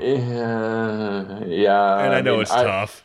Yeah, I like Tutu and everything and whatever, little guy, whatever. Watched him since Brandon. Again, well, here's another one. Scott Walker's in there. I would actually pick Scott Walker over Tutu. He played 400 games too. Off the top, was McKenzie on Nashville off the top of my head? I'm trying to think. Yeah, he was. But for like half a year. For like a cup of coffee. Yeah, and so it's like, well, and then the other guy, if you want to get real crazy about things, and he was awesome when he was there, was Cote. Patrick Cote was there for 91 games, but Cote was awesome when he played in Nashville. And, and you got Cale Hall, he didn't really fight much when he was in. But, well, my actual pick was going to be Hordichuk. Yeah. He played 172 games there, and it's like, I'd have Hordichuk, I would say he's tougher than Tutu. And, actually, I'm pretty sure those two had to have fought before, I would think. I don't know. Looking at this list, Hordichuk is my pick. Yeah, Hordichuk, I guess. Yeah, I'd say Tutu. I just like Tutu's play style. He's kind of almost reminds me of like a Garrett Hunt, where the undersized guy, just a little Super Bowl, just running guys. Didn't give a shit. Oh, watching Tutu and Brandon when he played junior, he was an asshole. Oh, he's so dirty. But he had the one year he had 50 goals. But I remember he'd come to Saskatoon, he was just a little bastard. Yeah, but I always liked him though. But it was just like, oh my god, playing against that guy would be. Yeah, he was like Tutu or Hunt. Pardon me. Yeah, exactly. Yeah. Yeah, but, so that's what I got to pick for that. He was great, but yeah, I'm looking at this. I'd probably take Hordichuk. Yeah. So this one's a good one, but I mean, their toughness has been all right, I guess, throughout the years. But the New Jersey Devils, who do you got for the toughest New Jersey Devil of all time? This one is tough. Yeah, I mean, I don't know. Do you say Danico? I don't know. Like they've had tough guys, but they haven't had like the absolute killer, if that makes sense. Yeah, I mean, they have the crash line there of like Daniels, McKay, and Peluso, and it's like, well, I would take McKay out of all those guys. McKay would probably be who I picked. Yeah, again, that's who I had. People are going to yell about Scott Stevens. By the time he got to New Jersey, he really didn't fight that much anymore. No, he didn't have to, of course, and that's not a slight. That's not a slight to him. I want folks to know because they'll be like, "Oh, you motherfucking Stevens." No. He didn't have to fight. He was too good of a player to fight. Yeah, and then you get Shanahan in there too. I mean, he was a young power forward coming up at the time, so he did a lot of fighting when he was in New Jersey for as good as he was. Yeah, I know some people might be saying Crowder, but that was a flash in the pan. Yeah, I'm not picking Troy. Yeah, I'm not picking a guy that was good for 4 months. Like, no. He was great for 4 months, but that was about it. And reality, folks, don't yell and scream. Seriously. Believe me, I did a deep dive on that. A Myth and Reality. I did a whole episode on it. Yeah, he was good for 4 months. Yeah. I guess just for longevity, Danico. Because he played 1,000 games there and fought everybody. And, it's him or McKay for me. I got to go with I'll go with McKay. Yeah, I love Randy McKay. I like Danico too. I love Randy McKay though. Completely underrated guy. A lot better player than people give him credit for. Yeah, McKay played 760 games there though. I'm going to change my pick. I'm going to say Randy McKay too. Changed it up, throwing a curveball last minute. You love to see it. Yeah. All right, here we go. Here's one that might cause controversy depending on who we pick. Well, I'd be remiss to say, rest in peace to Clark Gillies, who just passed away. Was it yesterday? Mm-hmm. Very unfortunate. So, and I know you said you brought something up about it with Joe on your podcast for the episode you have recorded. But basically, the gist of that is, it's a shame because we know Joe wanted to set something up for Clark Gillies, and that would have been like one of the best interviews of all time. With Clark Gillies because Joe does such a great job with the Islanders. But rest in peace to Clark Gillies. It's unfortunate. It was very sudden. So one of the toughest to ever do it. But who do you have as the Islanders' all-time tough guy? Well, yeah. I mean, it's...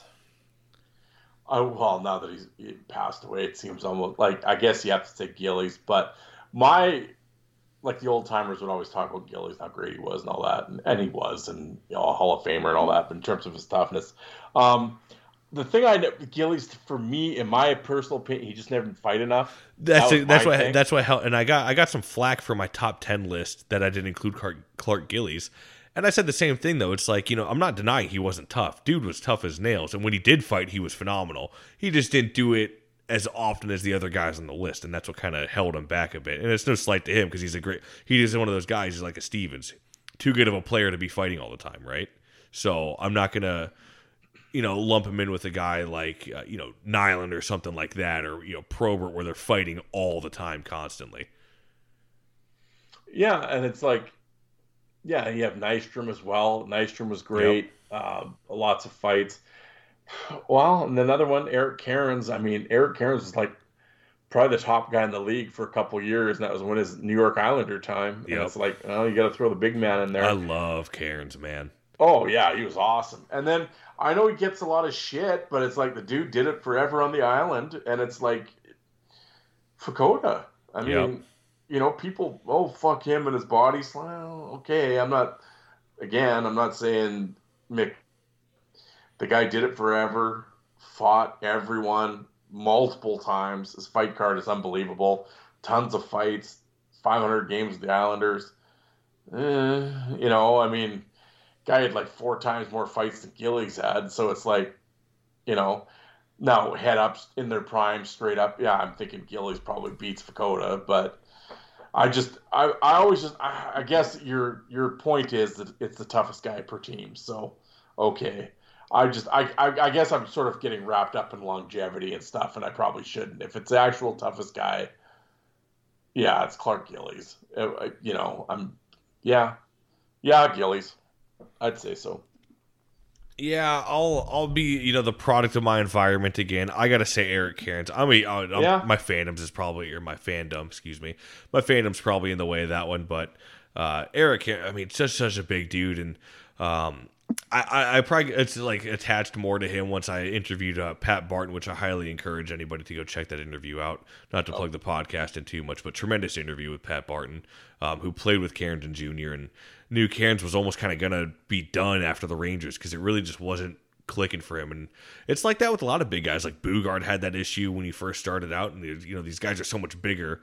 What's that saying you always say? Big paws, little puppy with big paws, right? So they got to kind of learn how to do the role. And Cairns somehow was almost ready to throw in the towel. And then when he got to the Long Island for the Islanders, I know Joe's probably going to, it's not on Long Island. I know Joe. I just say that just to get Joe going.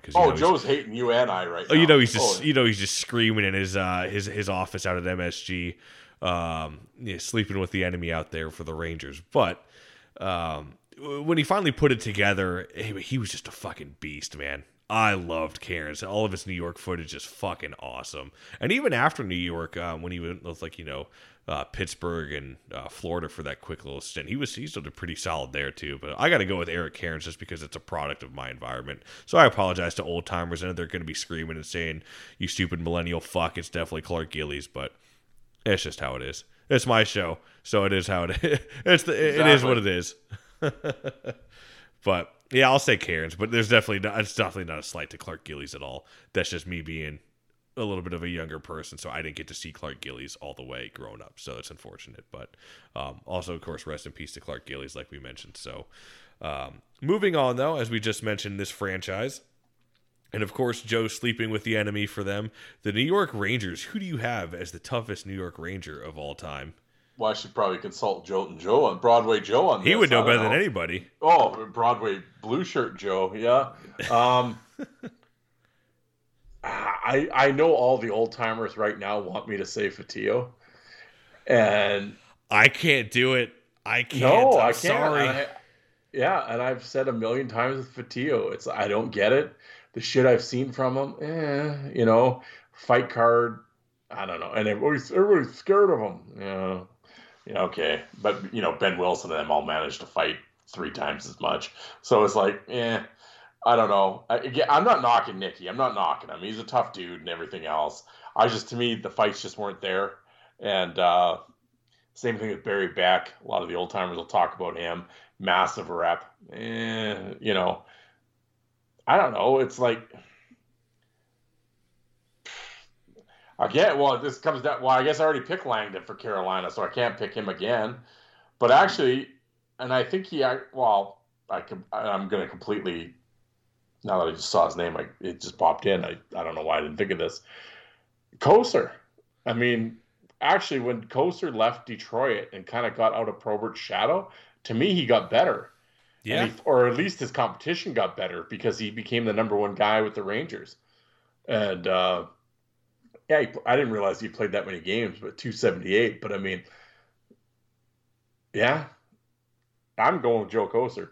For me, it was between Joe Kocur and then I'm another guilty of being a product of a little bit younger, but Colton Orr. Colton Orr was up there for me, but I did end up going with Joe Kocur. But I was close to picking Colton Orr because I thought he was really solid in New York. I thought he was a little bit better once he got to Toronto, but. No, like you said, and I definitely agree because that's I've talked about it with you, and I've taken shit for it with hyping up Rob Ray compared to Joe Kocur, but that was always so suspect with him out in Detroit was his fight card, but that was Probert was the top dog at the time, so that was the kind of the measuring stick. So everybody was trying to challenge them to impress the brass with Probert. So Kocur kind of got the leftovers, and his fight card was just a little suspect. But like you said, I think he was better when he was in New York. I completely agree. Yeah. His fight card got better. Yes. I mean, I know he wasn't as long because his hands were all fucked up and whatever. But yeah. The longevity wasn't there compared to he was in Detroit for what 7 years or whatever. But Joey for sure.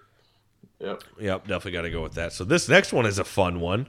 They've had, I don't know if they've really had that guy that's been there. Well, I take that back. They've had one guy that was there for a long time, so maybe I can see that. But other than him, not too many. But this is, of course, the Ottawa Senators we're talking about. And this is the 92 Ottawa Senators, not the 1916 Ottawa Senators or whatever the fuck it was. So who do you have as the toughest Ottawa Senator of all time? Yeah, like you said, it's kind of, you got McGrattan, started in Ottawa. You could throw him around. Andre Waugh, throw him in there.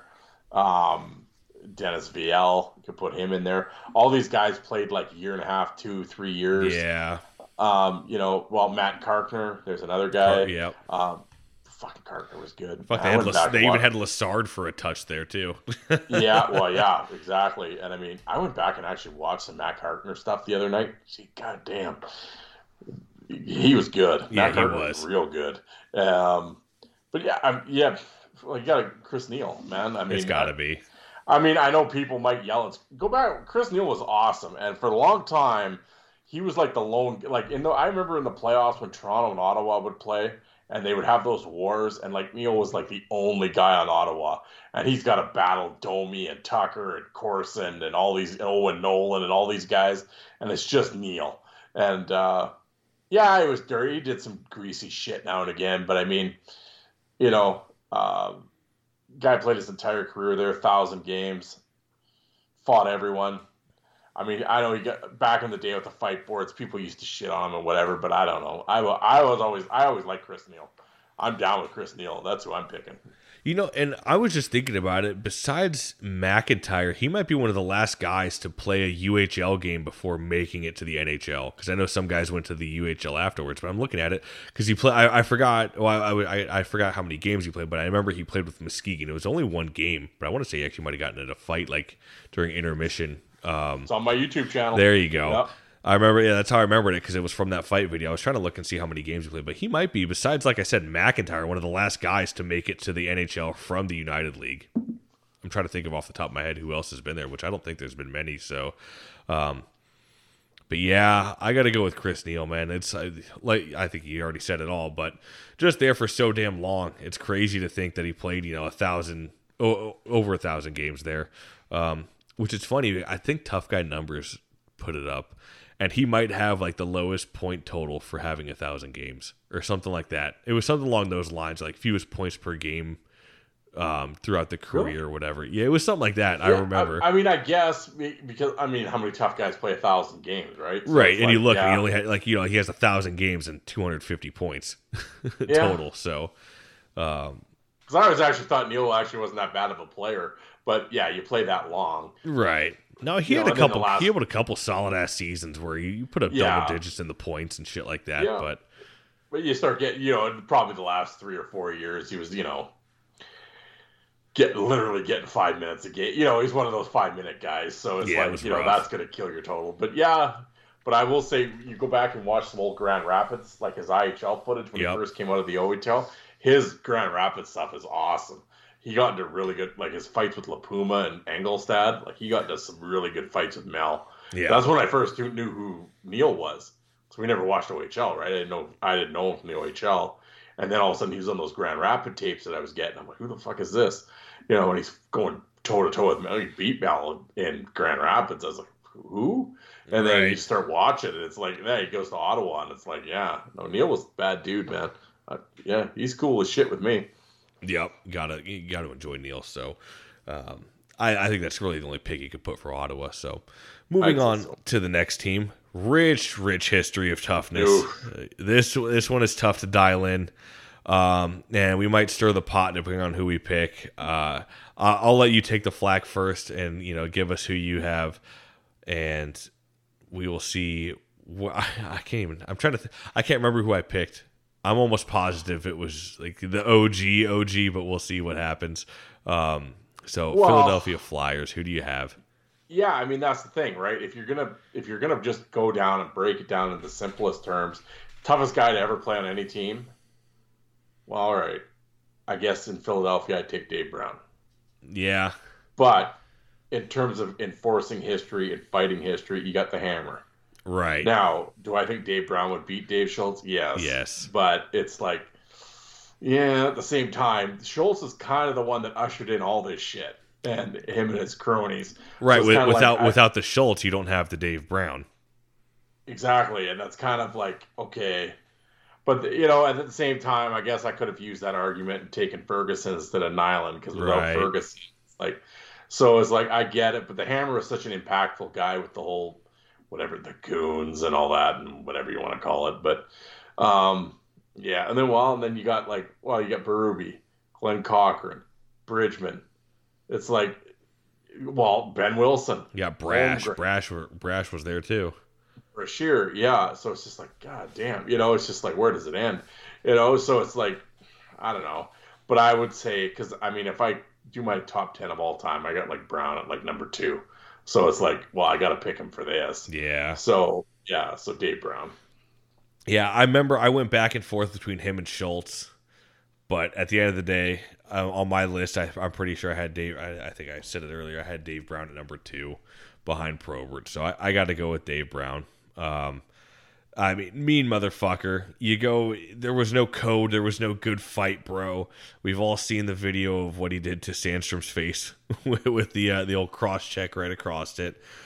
Dave Brown would hit you when you're down. He didn't give a fuck if, you know, you thought the fight was over. Fight's not over till Dave Brown says it's over.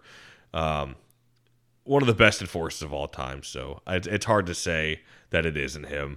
And I know folks out there who might have seen the Hammer play back in the day might be saying, you know, oh, you're crazy. It was the Hammer Schultz. Well, unfortunately, we don't get much footage. Although I will say, not to, you know, my check better be in the mail, not to toot his horn too much, but Fourth Line Voice, old Darren here, did just put up a Dave Schultz fight video when he was with the fucking Penguins, which was awesome to see. I love seeing that old stuff. Oh, yeah. Why? And he fought Ben Wilson. Yes, he did. Yeah. He did actually. The fight was a really solid fight. Yeah. Yeah, he did. Because I thought he'd get murdered, and I was like, oh, actually, Schultz is doing pretty good here. Yeah. I completely forgot about that fight in Pittsburgh. Yep. So there we go. We got Dave Brown for the Flyers. Now, speaking of Pittsburgh, this is another team who never really had that guy for a long time. They've always had, it's like they'll get toughness and they're like, we'll try the toughness for one season. Then okay, it's gone. Okay, back to doing whatever. Back to the ice capades. But the Pittsburgh Penguins, this one was tough for me, and I'm almost positive I picked Goddard for this. And I know that might be, you know, I know other players you had like The Rock, Cairns. But I thought Goddard was very, very solid when he was with Pittsburgh. I know he did pretty well when he was with the Islanders, but and maybe I'm biased because I remember on ESPN that following day after the game, because this was before I had, you know, you can still get every game, but you had to buy like the one NHL package, and if you didn't have that, you really couldn't see it. And you just kind of heard or saw a couple YouTube clips of that Penguins and Islanders brawl. And Goddard going off the bench to go defend somebody on the Penguins was great. And of course, he took a huge fine for that. And the Penguins took a chunk of change out of their pockets for the league. But I'm down with the hand of God, Eric Goddard. And I know Scott Parker spoke very highly of him. So I'll just say Eric Goddard for this one. Yeah, me too. I mean, I'm looking. That's who you got? That's who you picked? Well, I mean, it's like Troy. Like you said, I was gonna say like they had like McSorley for like one season. Yeah, and I mean, he had Larocque for, you know, and he didn't really fight that much. And no. I mean, Troy Loney. I mean, you know, he played 500 games, but he was kind of middle of the road. He wouldn't back down from people, but I mean, did they have start saying, you know, Paul Baxter and Baxter, it's like, but I really Jay Caulfield. It's like, but are we really going to say these are the toughest guys in an organization? Like, no. So it's like, you know, Tocchet. I mean, he was there, but I mean, Goddard played more games there, and it was just like, you know, and obviously Goddard was much more of an enforcer. Well, he was an enforcer, whereas Tocchet was obviously scoring 50 goals and whatever. Yeah. But same thing. I mean, you had Marty there, but I don't know. Marty, like, he started in Pittsburgh, then went back for a little bit, and I don't know. Once Marty left LA, he was kind of the shits. Well, I shouldn't say he was the shits. That's not right. But when he played in the East, Marty was not good. when he played with Right. Pittsburgh and his brief little run with the Rangers there, it was like, oh, what the fuck? Like he literally had to go back to the sun and the sand and the sun of the coast, because that was Marty's deal. Because when he went back, all of a sudden he's in San Jose, Marty's kicking ass again. You know, he's just like, literally, I don't know, Marty needed the warm weather or something. But I don't know, you got Francois Leroux and you know, whatever. And, yeah, just kind of, you know, I don't. Yeah, no, it. I mean, yeah, I mean, I guess Schultz played in Pittsburgh, and they had the nice fight there I put up against Wilson. But I mean, yeah. But come on, you know, I mean, I don't know. Yeah, it's pretty much. I will say this: Larocque could have been fucking huge there if he wasn't nice and he didn't let Brashear get up in that fight when I think Brashear was with Washington. Larocque was with Pittsburgh, and fucking Larocque was giving it to him. He had Brashear down and out, staggered him. He was on one knee, and he didn't keep throwing. And Brashear got up and then buckled Larocque, which was, I mean, props to Brashear, because that's not an easy feat to buckle Larocque like that, because he definitely stunned him with that punch that he threw. But god damn it, George, if you were just a touch meaner in that fight, that would have been one of the fight fans would have gone absolutely apeshit for that. And that would have been still probably talked about today. But now it's not. And I've gone over that with Steve before too. I think somebody had posted and we'd both kind of said the same thing. Like, fuck, Larocque fucked himself in that fight, man. If he was just meaner, that could have been huge. Yeah, well, that's yeah. I mean, that's my biggest thing with George. George, like I've said from the day, George could have been the best of all time if he was mean. Yep. Because George could kill. Like I said, I mean, people can yell and bitch about Larocque and whatever all they want. You go back and watch all his fights, you could count probably on one hand how many fights he lost. Cleanly. Right. I mean, yeah, your draws and, you know, 8 punches to 7, you know, whatever. But how many times did George Larocque legitimately get beat? One hand. And it's like, but when he had guys, like you said, when he had Brash in trouble, good luck, bro, and whatever, lets him up. And he was always too nice. And it's just like, oh, God. You know, it's like the Mortal Kombat thing. Finish him. Yeah. You know, like you had him. Like, put him. Oh, he had Brashear dead in the rights in that fight, man, and he just let him up. Well, and it's like, I know they don't like each other in real life. I know they got heat. Maybe not now, but at the time, they hated each other. Yeah. And it was like, you had a chance to put the exclamation point on this deal. And it was just like, ugh. But you got to be fucking nice guy all the time. And it's just like, why? And it's just like, yeah, George is too nice. Well, no, you couldn't have done that. Like anybody else, you probably could have done that with. But Brashear just does not give a shit. I mean, he's been, and it's no slight to him. I don't give a fuck if he jumps guys or fights on his own terms. That's on him. But if it had been the other way around, Brashear ain't letting him up. Oh, fuck no. Brashear. Oh, yeah, fuck. I'd be surprised if he ain't throwing bows at him at that point, honestly. Like, goddamn. And it's like, God, George. But I did my top 10 on my show. I George at 3 or 4, 1 at 3 or 4. Yeah, it was Probert, Brown, Wilson, and George. But I think George and Wilson, I had whatever, and I had a few people fucking send me a message and, you know, ask me if I was like, you know, smoking dope during the interview or whatever. But it's like, well, hey, go watch his fights. How the fuck can you argue with that? Like, yeah, it's hard. I mean, I get it. I mean, he's not John Morasti, but I mean, who's beating him? Really? Yep. But, I don't know.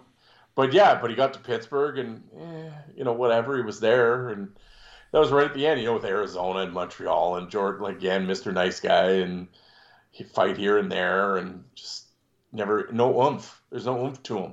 In Edmonton, he still had a little bit when he was first coming up. And when he was younger, George would, you know, he'd get a little fired up now and again. And that's why I put him in my Edmonton list. But, you know, other than that, after he left Edmonton, Yeah. Yeah, I got to agree with you on that. Well, we brought him up earlier with McSorley, but the San Jose Sharks, another team that's kind of, their toughness hasn't really been there that much, in my opinion anyways. Yeah, I mean, guys here and there, but it's like, do you say Gates? But he wasn't there that long. You say Link, and then it's the what could have been, right? You got like Dave Brown. Fuck, he played there. Yeah, well, yeah. When he ended his career there, yeah. But well, Marty was good in San Jose. Marty's pretty good in San Jose. He had Parker there for a little bit too. Yeah, but I don't know. Like people will kind of, he got beat up a lot. Whatever. He bled a lot and whatever. But I hope you're saying exactly what I think you're going to say. Yeah, hey, it's on my show. I can't. Hey, yeah, you got to get the fourth line voice bump in there. I can't say anything bad about the guy. Plus, he's super nice, and his kid's super nice. I got to go with Jeff Odgers, man. The guy's the original gangster in San Jose. Started with the team, and 300 games, 1,000 minutes, fought everybody. Yeah. Fuck, he had the captain patch out there. Hey? What's that? What's that? Oh, I said he had the captain. He fucking wore the C out there for San Jose as well.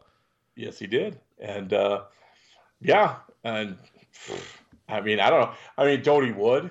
But he played 100 games.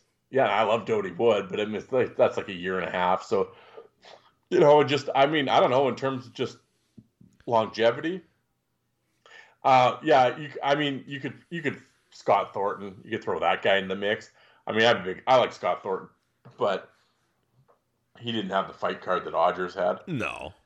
I'm sticking with fuck that. I'm sticking with Jeff Odgers. No, absolutely. That's who I picked. I got to go with Odgers. And every bit of me wanted to say Link just because I'm a huge fucking Gates fan, but he just wasn't.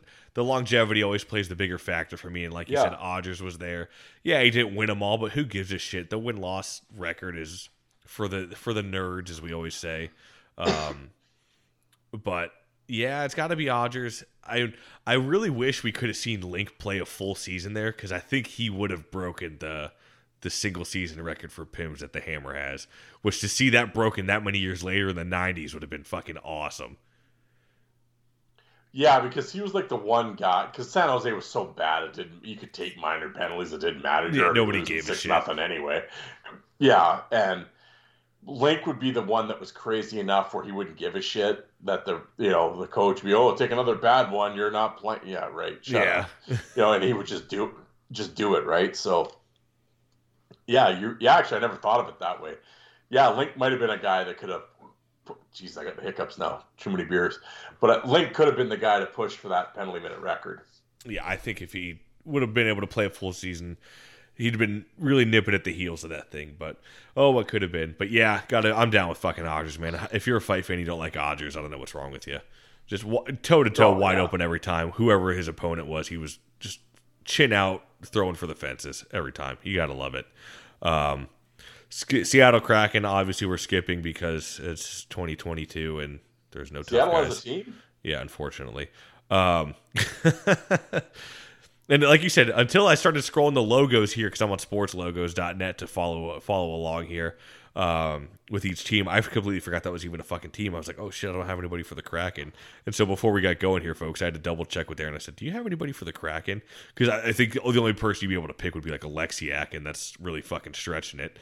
And you know what? And I'm not trying to be whatever. I legitimately couldn't name you a player on the Seattle Kraken team. Alexiak's the only one I know. Well, that and then I can't remember his. I can't remember his name, but the one dude who has like the very wide-eyed fucking player picture or whatever. Yeah, that's the only. I forget his name, but it was the only other person I remember is Alexiak, because everybody calls him the big rig, and then everybody competes of who's the real big rig, him or Pat Maroon, and then you get the OGs in there. It's the other guy from the Senators. I can't remember his name off the top of my head now. Chris Phillips. Yeah, Chris Phillips. For whatever, I was going to say Chris Murray, and I was like, that doesn't sound right at all. So I don't know where the fuck I was going with that. But that's the only guy I can remember, so I guess we'll say I'm going to say it should be Chris Phillips, because he actually came out with a beer called Big Rig Brewery. Ooh, so anybody that has a beer named after it, he gets my vote. Yeah, there you go. All right. Well, this one, we'll piss off Tony real quick, because we will go in depth with this, because I know Tony is his biggest fan. St. Louis Blues, got to be Tony Twist. And I know the old timers are going to say Bob Gassoff, but there's just no footage of that. And I'm sorry. I can't say Bob Gassoff. I have to say Tony Twist. Yeah, exactly. Yeah. And after that, I would say, well, I was going to say Reed Lowe, but I'd actually probably, maybe Chase. I might say Kelly Chase before Reed Lowe. But Reed Lowe or Chase would be second and third. And then, Gassoff. Yeah, well, like you said, you'd like to say gas off. God damn, Right. somebody show me some footage. I'd love to see it. You know, I hear. God, I had the hiccups. Are you Oof. serious? Jesus. I'd like to say Bob Gasoff too, but You just don't have the. There's just no footage. I mean, you I just think don't have what the I've- footage for it. Yeah, it's the No, same thing with and- Fatillo, and I know Tony had asked me why didn't I put Fatillo in my top 10 list. I just couldn't, man. There's no footage of him out there, and the footage that is available, it's not the greatest. So that's No. why I couldn't put Fatillo in there, man. I'm sorry. I know that might have upset you, and I know it upset some people because I mean, believe me. You see it on now you got me saying message boards, but the fight groups, you see it all the time. Fatillo was awesome. He was King Kong. And then you just look at the footage. And I'm like, I just don't see it. I'm sorry. I'm not trying to be an asshole or be, the younger generation saying, oh, well, it's good. Fuck it. You don't know what you're talking about, old timer or whatever. I just don't see it with Fatillo, though. I just don't. And I think Steve said the same thing as well. He's like, well, I put the Fatillo DVD in. And he was like, Yeah. So, No, exactly. And it's like, well, you should have seen him in the WHA. Well, I didn't. yeah, well. And no one else does either because there's no footage. So yeah, so that's why I can't say gas off because I just don't have footage for him. And I mean, you look at Tony Twist. I mean, he's regarded as one of the best fighters of all time. I don't know what more you could say about him. He had a right hand just made a fucking hammer, basically, that he swung from 3 states away. Same fighting style, and that's what I love too. He had like that old timey like boxer stance with his hands up, and he had the same fighting style from junior all the way until his very last NHL fight. And you weren't really going to get any left from Twister. It was always that right hand coming from downtown. But I think what gives Twister bonus points for me, and I've said this all the time, and I'll always recommend people to go back and watch your video on your YouTube channel of the Tony Twist going into the going in depth with the enforcer role from the last Gladiators. Yep. His outlook on the role of enforcing, him and McSorley's are two of the best, layouts of what an enforcer should be. And I encourage you to go check that out. So Tony Twist would literally just sit on the bench shirtless while the other team's practicing just to fuck with them pregame. Not even just their tough guys, just their entire roster just fucking with them. He'd sit there, get a sweat going, do all that shit, and then he had the fighting skill to back it up because you saw what he did to Rob Ray's face. You can listen to what he did because he caved it in. You can listen to that podcast. When I had an interview with Rob Ray and I asked him about that fight, he's never been hit harder in his life. That was the hardest he's ever been hit. It was from Tony Twist, and we saw it with Peluso, how hard he hit him. And Twist was just a dominant fighter. But the thing that made Twist goes down a little bit, like he'd have the weird loss, and I know you and Steve mentioned it, but it's true. Like he had the one odd loss to Heward, and you're like, really? And then like he had the little bit to LaRue and Ewan, and you're like, what the fuck? But then I know where he'd come right back. So I think that does knock him down a couple notches, but it's hard to say it's not Twist out of St. Louis. Oh, it has to be. Yeah. Yeah, and yeah, legit was the number one guy for a couple of years there, and it's a real shame that he had the motorcycle accident because that's kind of, even if he was in his early 30s, I mean, he was built like he was in his early 20s still. Yeah. And he had a couple of years left in him in the tank, and especially for a guy like that, because some guys once they hit their 30s, they got it on cruise. They don't really want to do it anymore, and which is completely understandable. Right. Twist lived for that shit. Oh, yeah. And I mean, that's the thing. He was never. Yeah, he was just going to do it. And it was, what was it, Boston? I think he had signed with Boston. I've heard rumors it was either Boston or Philly were the two like contenders for Twister. Could you imagine seeing Twist in a Philly uniform or even Boston? I don't know. Just exactly. Either one of them would look weird. I know he had. I have to ask Rivers again just to get confirmation. But yeah, like you said, it was one of those two teams. So man, imagine him out east in one of those, like with either of those teams. It's just like, oh my god, he would have been like they would have had statues of him. Oh, he'd have been God over there. Oh yeah, and it's like it sucked that he got hurt. Or his career ended. That sucked. But not Twister's much more you could say on Tony Twist. No, he's man. Next team, of course, my childhood favorite NHL team, If you listen to the podcast, you know exactly who I'm picking for this one. And I really don't think there could be any. You can make an argument for a couple people, but it's really hard to say it's not Andre Waugh for the Tampa Bay Lightning for the toughest Tampa Bay Lightning player of all time. Tampa was another team until they got Andre Waugh. They were really kind of, well, actually, I take that back. The 1 year, they were fucking stacked. I don't know why they ever went away from this, but at one point, they had like McCarthy, Vukota, Ciccone, Poshek, got like, all four of those guys on the same roster, and I think they had a couple others too. They got Nazarov, I think, the following year. Well, they had like Chris LaPuma for like 30 games or something. Yeah. I always forget Basil McRae played there too, of all people. Well, the only reason I remember that he was there is because on the Sega Genesis, he's playing for Tampa. Yeah. So yeah, but like with Waugh, you had Dingman. I've heard people. I used to like this dude for he was a big Russian dude, Evgeny Artyukin. I used to like watching him. Was never like quite the enforcer role, more so just like a fourth line grinder, but he'd fight when he had to. I dug Artyukin, but Fedoruk was there, but Fedoruk was really on the back nine of his career. He'd already had a lot of the injuries going on. I think he only had one fight with Tampa. Steve Downey, more of an agitator, but I always liked watching Downey. He was kind of like a Super Bowl, would just hit anything that moved. He had the hearing aid, so if you pulled that out of his head, he'd get pissed off. Who else did they have? They had David Kochi. I loved when Konopka was there, but they only had him for a season. So for longevity, and he was a solid fighter too, I got to go with Andre Waugh for Tampa. But Ciccone I could see as well, or Poshek. Yeah, I was going to say it's either Poshek or Waugh. Yeah. Would be the either guy for me. Kyle Friedrich was there for a little bit. Unfortunately, he got hurt too, which is too bad because I would have really liked to have seen a Kyle Friedrich healthy. Yeah. Guy was so big. Yeah, like Brant Myers there for a second too. Tampa was like another team that had like just sprinkled in toughness here and there, but never really had a designated guy. Poshek though, I don't know. I love Poshek fights. Oh yeah, dude, just wide open. The only problem with Poshek is you can cut him in a fucking pillow fight. So every fight he was always bleeding all the time, and it looked bad. But like Poshek, oh man, just giving and taking every single fight. I loved watching Poshek fights, falling down that rabbit hole. There is a fight that I would love to. I wish there was footage of. Was it the preseason? It was either preseason or untelevised. I think it's preseason. When Probert's is he in Chicago? Yeah, he must be in Chicago. Poshek apparently just fucking gives it to him. And it's like, and it's not like old Probert, I don't really want to do this anymore. It's like when Probert first got to Chicago. Really? And oh yeah, and it's like, but no one's seen it. It was like untelevised, and it's but there was like I think there's a news clip of it, and they show like 4 or 5 seconds of it, and like Poshek's got like Probert like bent over, and he's just giving it to him, and it's like, and then other like articles or like newspaper articles like, oh, Rudy Poshek destroyed Bob Probert last night.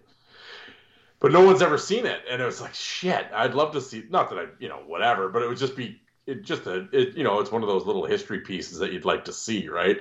And either Poshek or Waugh. I mean, I'm a huge fan of both those guys, and yep. Andre Waugh, yeah, absolutely, and yeah, him or Rudy, one of the two. I'll stick with Waugh, sure. Why not? Yeah, I'm down with. I'm a huge Andre Waugh fan. I encourage folks to check out that episode too. Hilarious human being, dude's funny as shit. But yeah, I'm a huge Andre Waugh fan, so I got to go there. Next one, I think it's pretty obvious, but they've had a few tough teams. Of course, now, goddamn, you look at them. This team couldn't punch their way through a wet paper bag today. But the Toronto Maple Leafs, who do you got as the toughest Toronto Maple Leaf of all time? As if we'll be surprised. Well, I mean, it's got to be Domi just because of longevity. But correct. I mean, they've had a solid history of toughness. Oh yeah, I mean, the argument can be made with Tiger. I mean, all-time penalty minute leader. Yeah. But, and I mean, it fought everyone and did it forever, and actually a really good player, too. Was Tiger the greatest fighter of all time? Not really, but, I mean, he would do it. You got Wendell, who was really solid, but injuries really took their toll in terms of his fighting. Bob McGill. Wade Belak, you got to throw him in the conversation for sure. You definitely actually not. Well, Colt Fuck, why Moore, did I throw? Why didn't we throw Belak in there for Nashville? he only played. Didn't he play for like 1 year there though? Yeah. I just thought about that because I when I think of Belak in Nashville, all I think of is him dropping Brashear. Like, that's true. Never been done. As you're saying it, I was kind of like, well, who did we? I think we had Hornacek or something. Yeah. Well, there you go. I picked Tutu. Well, yeah. Fuck, he played 3 seasons there, parts of 3 seasons. Well, he played. It totals out to like a season and. I mean, fuck, maybe even only just 1 season total. But he played there from 2008 to 2011. But, each year, 38 games, 39 games, 15 games. So, yeah, I will leave Belak as an honorable mention. I'll stay strong on my 2-2 pick. But, yeah, Belak and Toronto solid, though. Yeah. I mean, I put him behind Domi just because Domi had the longevity. I mean, right. Yeah, but it's like, yeah, and you get Baumgartner and all those guys and whatever. I think I already said Bob McGill, but yeah. Colt Norris. Yeah, I mean, you have to say Domi. Domi played 777 games. There you go. So, yeah. It's hard to not say Domi, right? Yeah. Of course, I love the line of when they had like McLaren, Orr, and Rosehill all like that. I think they had it all in the same year. Awesome. I think it was when Brian Burke was running the team. Shocker. Now, of course, nobody on that team fights, so everybody just laughs and it's savage, bro. Because that's captain material. My captain. Yeah. Ugh. They were so good Colt that Moore, they let that plug Reeves pot 2 on them. How dare them?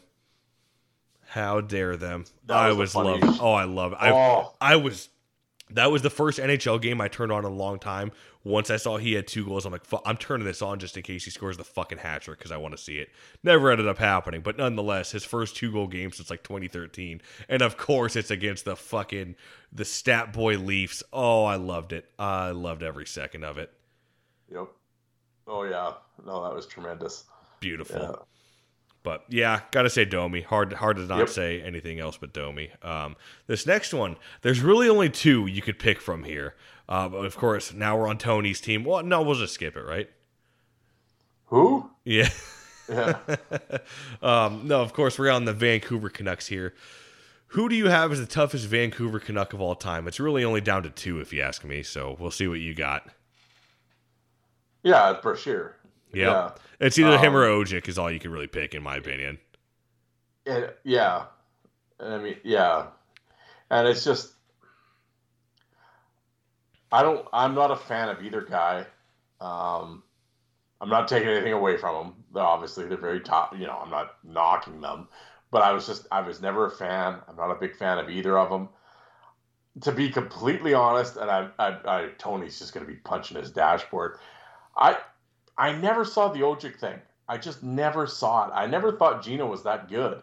I was just kind of, whatever. I'm not saying he's a punch bag or anything like that, but just, I mean, there was all this Ojic love all the time, and I just never really got it. I was just kind of, I guess. But he stuck up for Bury, and he did, and well, now I'm talking myself out of exactly what I just said, but he took care of Bury and did his job. But I don't know. I never saw the Gino thing. It just, whatever. He was always middle of the road to me. But Brashear, that's when he came into his own. He left Montreal, went to Vancouver, really came into his own. Yeah, I mean, I know people love to hate him, but, he's in my top 10 of all time. I can't, Gotta give the devil his due. Yeah, and it's just like, and Vancouver is where he got rolling.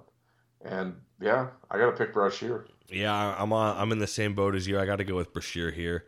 And I although I will say I do enjoy the clip of Ojic just running rampant on the St. Louis Blues, just running amok. Great clip. But Brashear became, that was when, and I know everybody, the Huggy Bear, blah, blah, blah. Yeah, whatever. But that was when he really became kind of a dominant fighter, was with Vancouver. And he really kind of elevated that level, because like you said, when he was with, actually one of the coolest fights was when he was with Montreal. He had I think it was with Probert. Yeah, it definitely was Probert, and it was more so like a boxing style fight. It wasn't even like they didn't grapple. That was really cool to see. Getting sidetracked here, squirrel.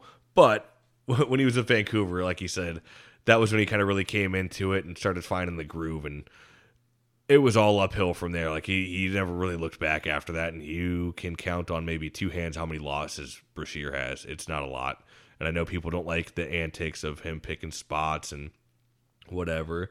Well, that's the greatest thing about enforcing back then is there's no code. We have to fight this time at this arranged time and, on this day, blah, blah, blah. All this bullshit. Oh, I'll wait till you're at the end of your shift. No, fuck you. If I want to go now, we're going to go now. So I got to respect that from Brashear. I know people won't like that, and I know people probably think it's stupid, but I mean, fuck you. If you're there to be an asshole then. And he was. So I got to give credit to Brashear, and he's like you said, he's one of the best of all time, whether people want to admit it or not, but he is. No, absolutely. No, I completely agree. So got to go with Donald Brashear there. Next one, I think we've already discussed this. How many fucking whiskeys deep am I now? So Vegas Golden Knights, Ryan Reeves. I don't think we really need to do much more elaborating on that. No. So this team, very interesting, decent history of toughness. Washington Capitals. Who do you got, man? Yeah, this is interesting because I know a lot of people want me to say Chris Simon. Yeah, maybe. But I'm actually going to go with Craig Berube. Yeah, I'm going to go with Berube. Just because Berube, I think, had more fights. I know Simon that's when he started getting the shoulder injuries, was in Washington. He didn't really fight as much. But Berube played 400 games in Washington, which is way more than I thought he did. But yeah, Washington, I mean, they've had Alan May, Stevens, Dale Hunter, Tom Wilson, everyone's favorite, but Simon, Randy Holt, guys like that. But it's Simon or Berube for me. I'm going to just because I couldn't, I wanted, and I love Berube so much. Berube's like one of my favorites of all time. And I couldn't pick him in Philly because Brown and all them were there, so I'm going to pick him now. Yeah. I'm going to say Berube in Washington. Yeah, I got to go with Berube. And I know we spoke about him earlier was Poshek, but I mean, the fight with him and Poshek, I think it was in Washington. Oh, great fight. And the announcers were awesome, too. Look at this jackhammer action by both Berube and Poshek, and they're just fucking going at it, and there was just no defense. I mean, what more can you say about the Chief, too? He's a legendary enforcer, part of the 9,000, or not part of the 9,000, part of the 9 and the 3,000 penalty minute club. So it's hard not to say Berube. And Simon was up there. I thought of Erskine as well, because Erskine had his stint there in Washington.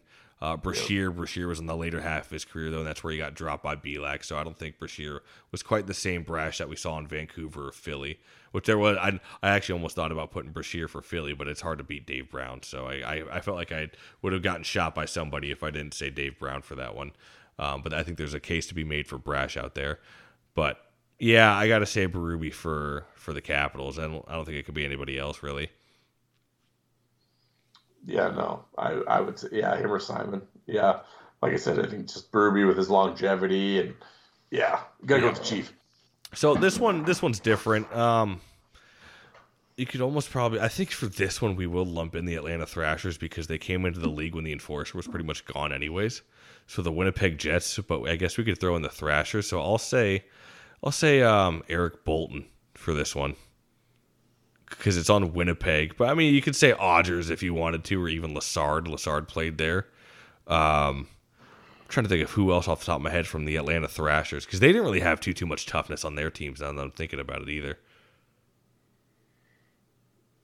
No, I'm just... Yeah, you got me. Because Winnipeg the only thing I could think of from Winnipeg would be Thorburn. Him or Peluso. Anthony Peluso. Anthony Peluso. I was a huge fan of Anthony Peluso, but it was like, that was sort of that newer era where it's like, 4 or 5 fights a year. So it's like, all right. But yeah, I mean, if you're going to lump in with the, mix in with Atlanta, I mean, Bolton, I would say for sure. I mean, I think that's who it's got to be. Yeah. Because they came in. It's hard. It's like, right. Well, yeah, we gave a pass I'm a big fan of Chris Thorburn. I like Thorburn a lot. Yeah. But I mean, he's not beating up Bolton or Lassard. So did they have Bortuzzo too, or no? Was that? I think that was just St. Louis. I could be wrong, but yeah, Thorburns the only person I could think of. Vegas we were able to lump in here because they had I know they're the later expansion team, but they had Reeves. So Winnipeg really didn't have anybody, but that's why we'll break our own rules here. We're making the rules, damn it. But there we go, all 31 teams, because we didn't include the Kraken, thankfully. All 31 teams wrapped up for every tough guy, or the best tough guy from every team. We're fucking stumbling over words here. We really rambled here. This is going to be your longest episode in a minute. Yeah, we dragged this on. We're on 2 hours and 3 minutes here. Really? Yeah. I will say, we did it because I was looking at the time. I'm like, oh fuck, we're talking. We're here like for the first like 5 teams or first 8 teams. Fuck, it took us like 30 minutes to get through the first 8 teams. It's like when you're interviewing a guy that had like a 15-year pro career, and you're an hour and 10 minutes into your interview. And you're not a junior yet. Yeah, it's like, oh shit. You're like, oh, this could be 2-parter, I guess. Yeah. It's fucking. Well, unless you're friggin' Lazito. Then you just go and it's like listening to the audio version of War and Peace. But yeah. Yeah, the J.K. Rowling of Enforcer podcast. Every episode just gets longer and longer, like the fucking Harry Potter books. Well, yeah, and at this point I think it's almost like Joe's trying to prove a point. Yeah, like yeah, he just wants to get every episode has to be longer than the last, so it's just gonna turn into like the Lord of the Rings saga or some shit where it's just gonna be just epic. Oh shit. Yeah. Well, I'll let you get going, man. I'm sure you will, because I know you probably got a piss because you're fucking X amount of you like fucking 12 beer deep now? Yeah, I'm pretty well. I got the damn hiccups and everything else. I haven't. Yeah. Can't remember the last time. It sounds like the cartoon fucking when you're drunk in a cartoon. Yeah, going on there. Like, really? I can't remember the last time I had the hiccups in my life. Yeah, and I do it on a podcast. It's like, oh yeah, good stuff. Yeah, no shit. Well, man, thanks for coming on. I really appreciate it. It was a great time. Well, like I said, I got to get you back on. We'll do the defunct teams. Maybe we'll get Steve on for that one because he could probably do a dive into like the WHA shit. Who knows? Oh shit, he'll start giving you dates and oh shit, yeah, he's the guy for that shit for sure. This time after this puck drop in this zone, yeah. No, exactly. Yeah. Well, I don't know after this episode that even fucking 6-pack might be like, yeah, we're just not gonna do. Yeah, it's just this ain't working out anymore, buddy. Yeah, exactly. Might be getting a call from higher ups. Came up. Yeah, you're out. Oh fuck. Well, take it easy, man. I appreciate you for coming on. Oh, absolutely. Anytime. For sure, man. Have a good one. You too. Bye. For your right to party.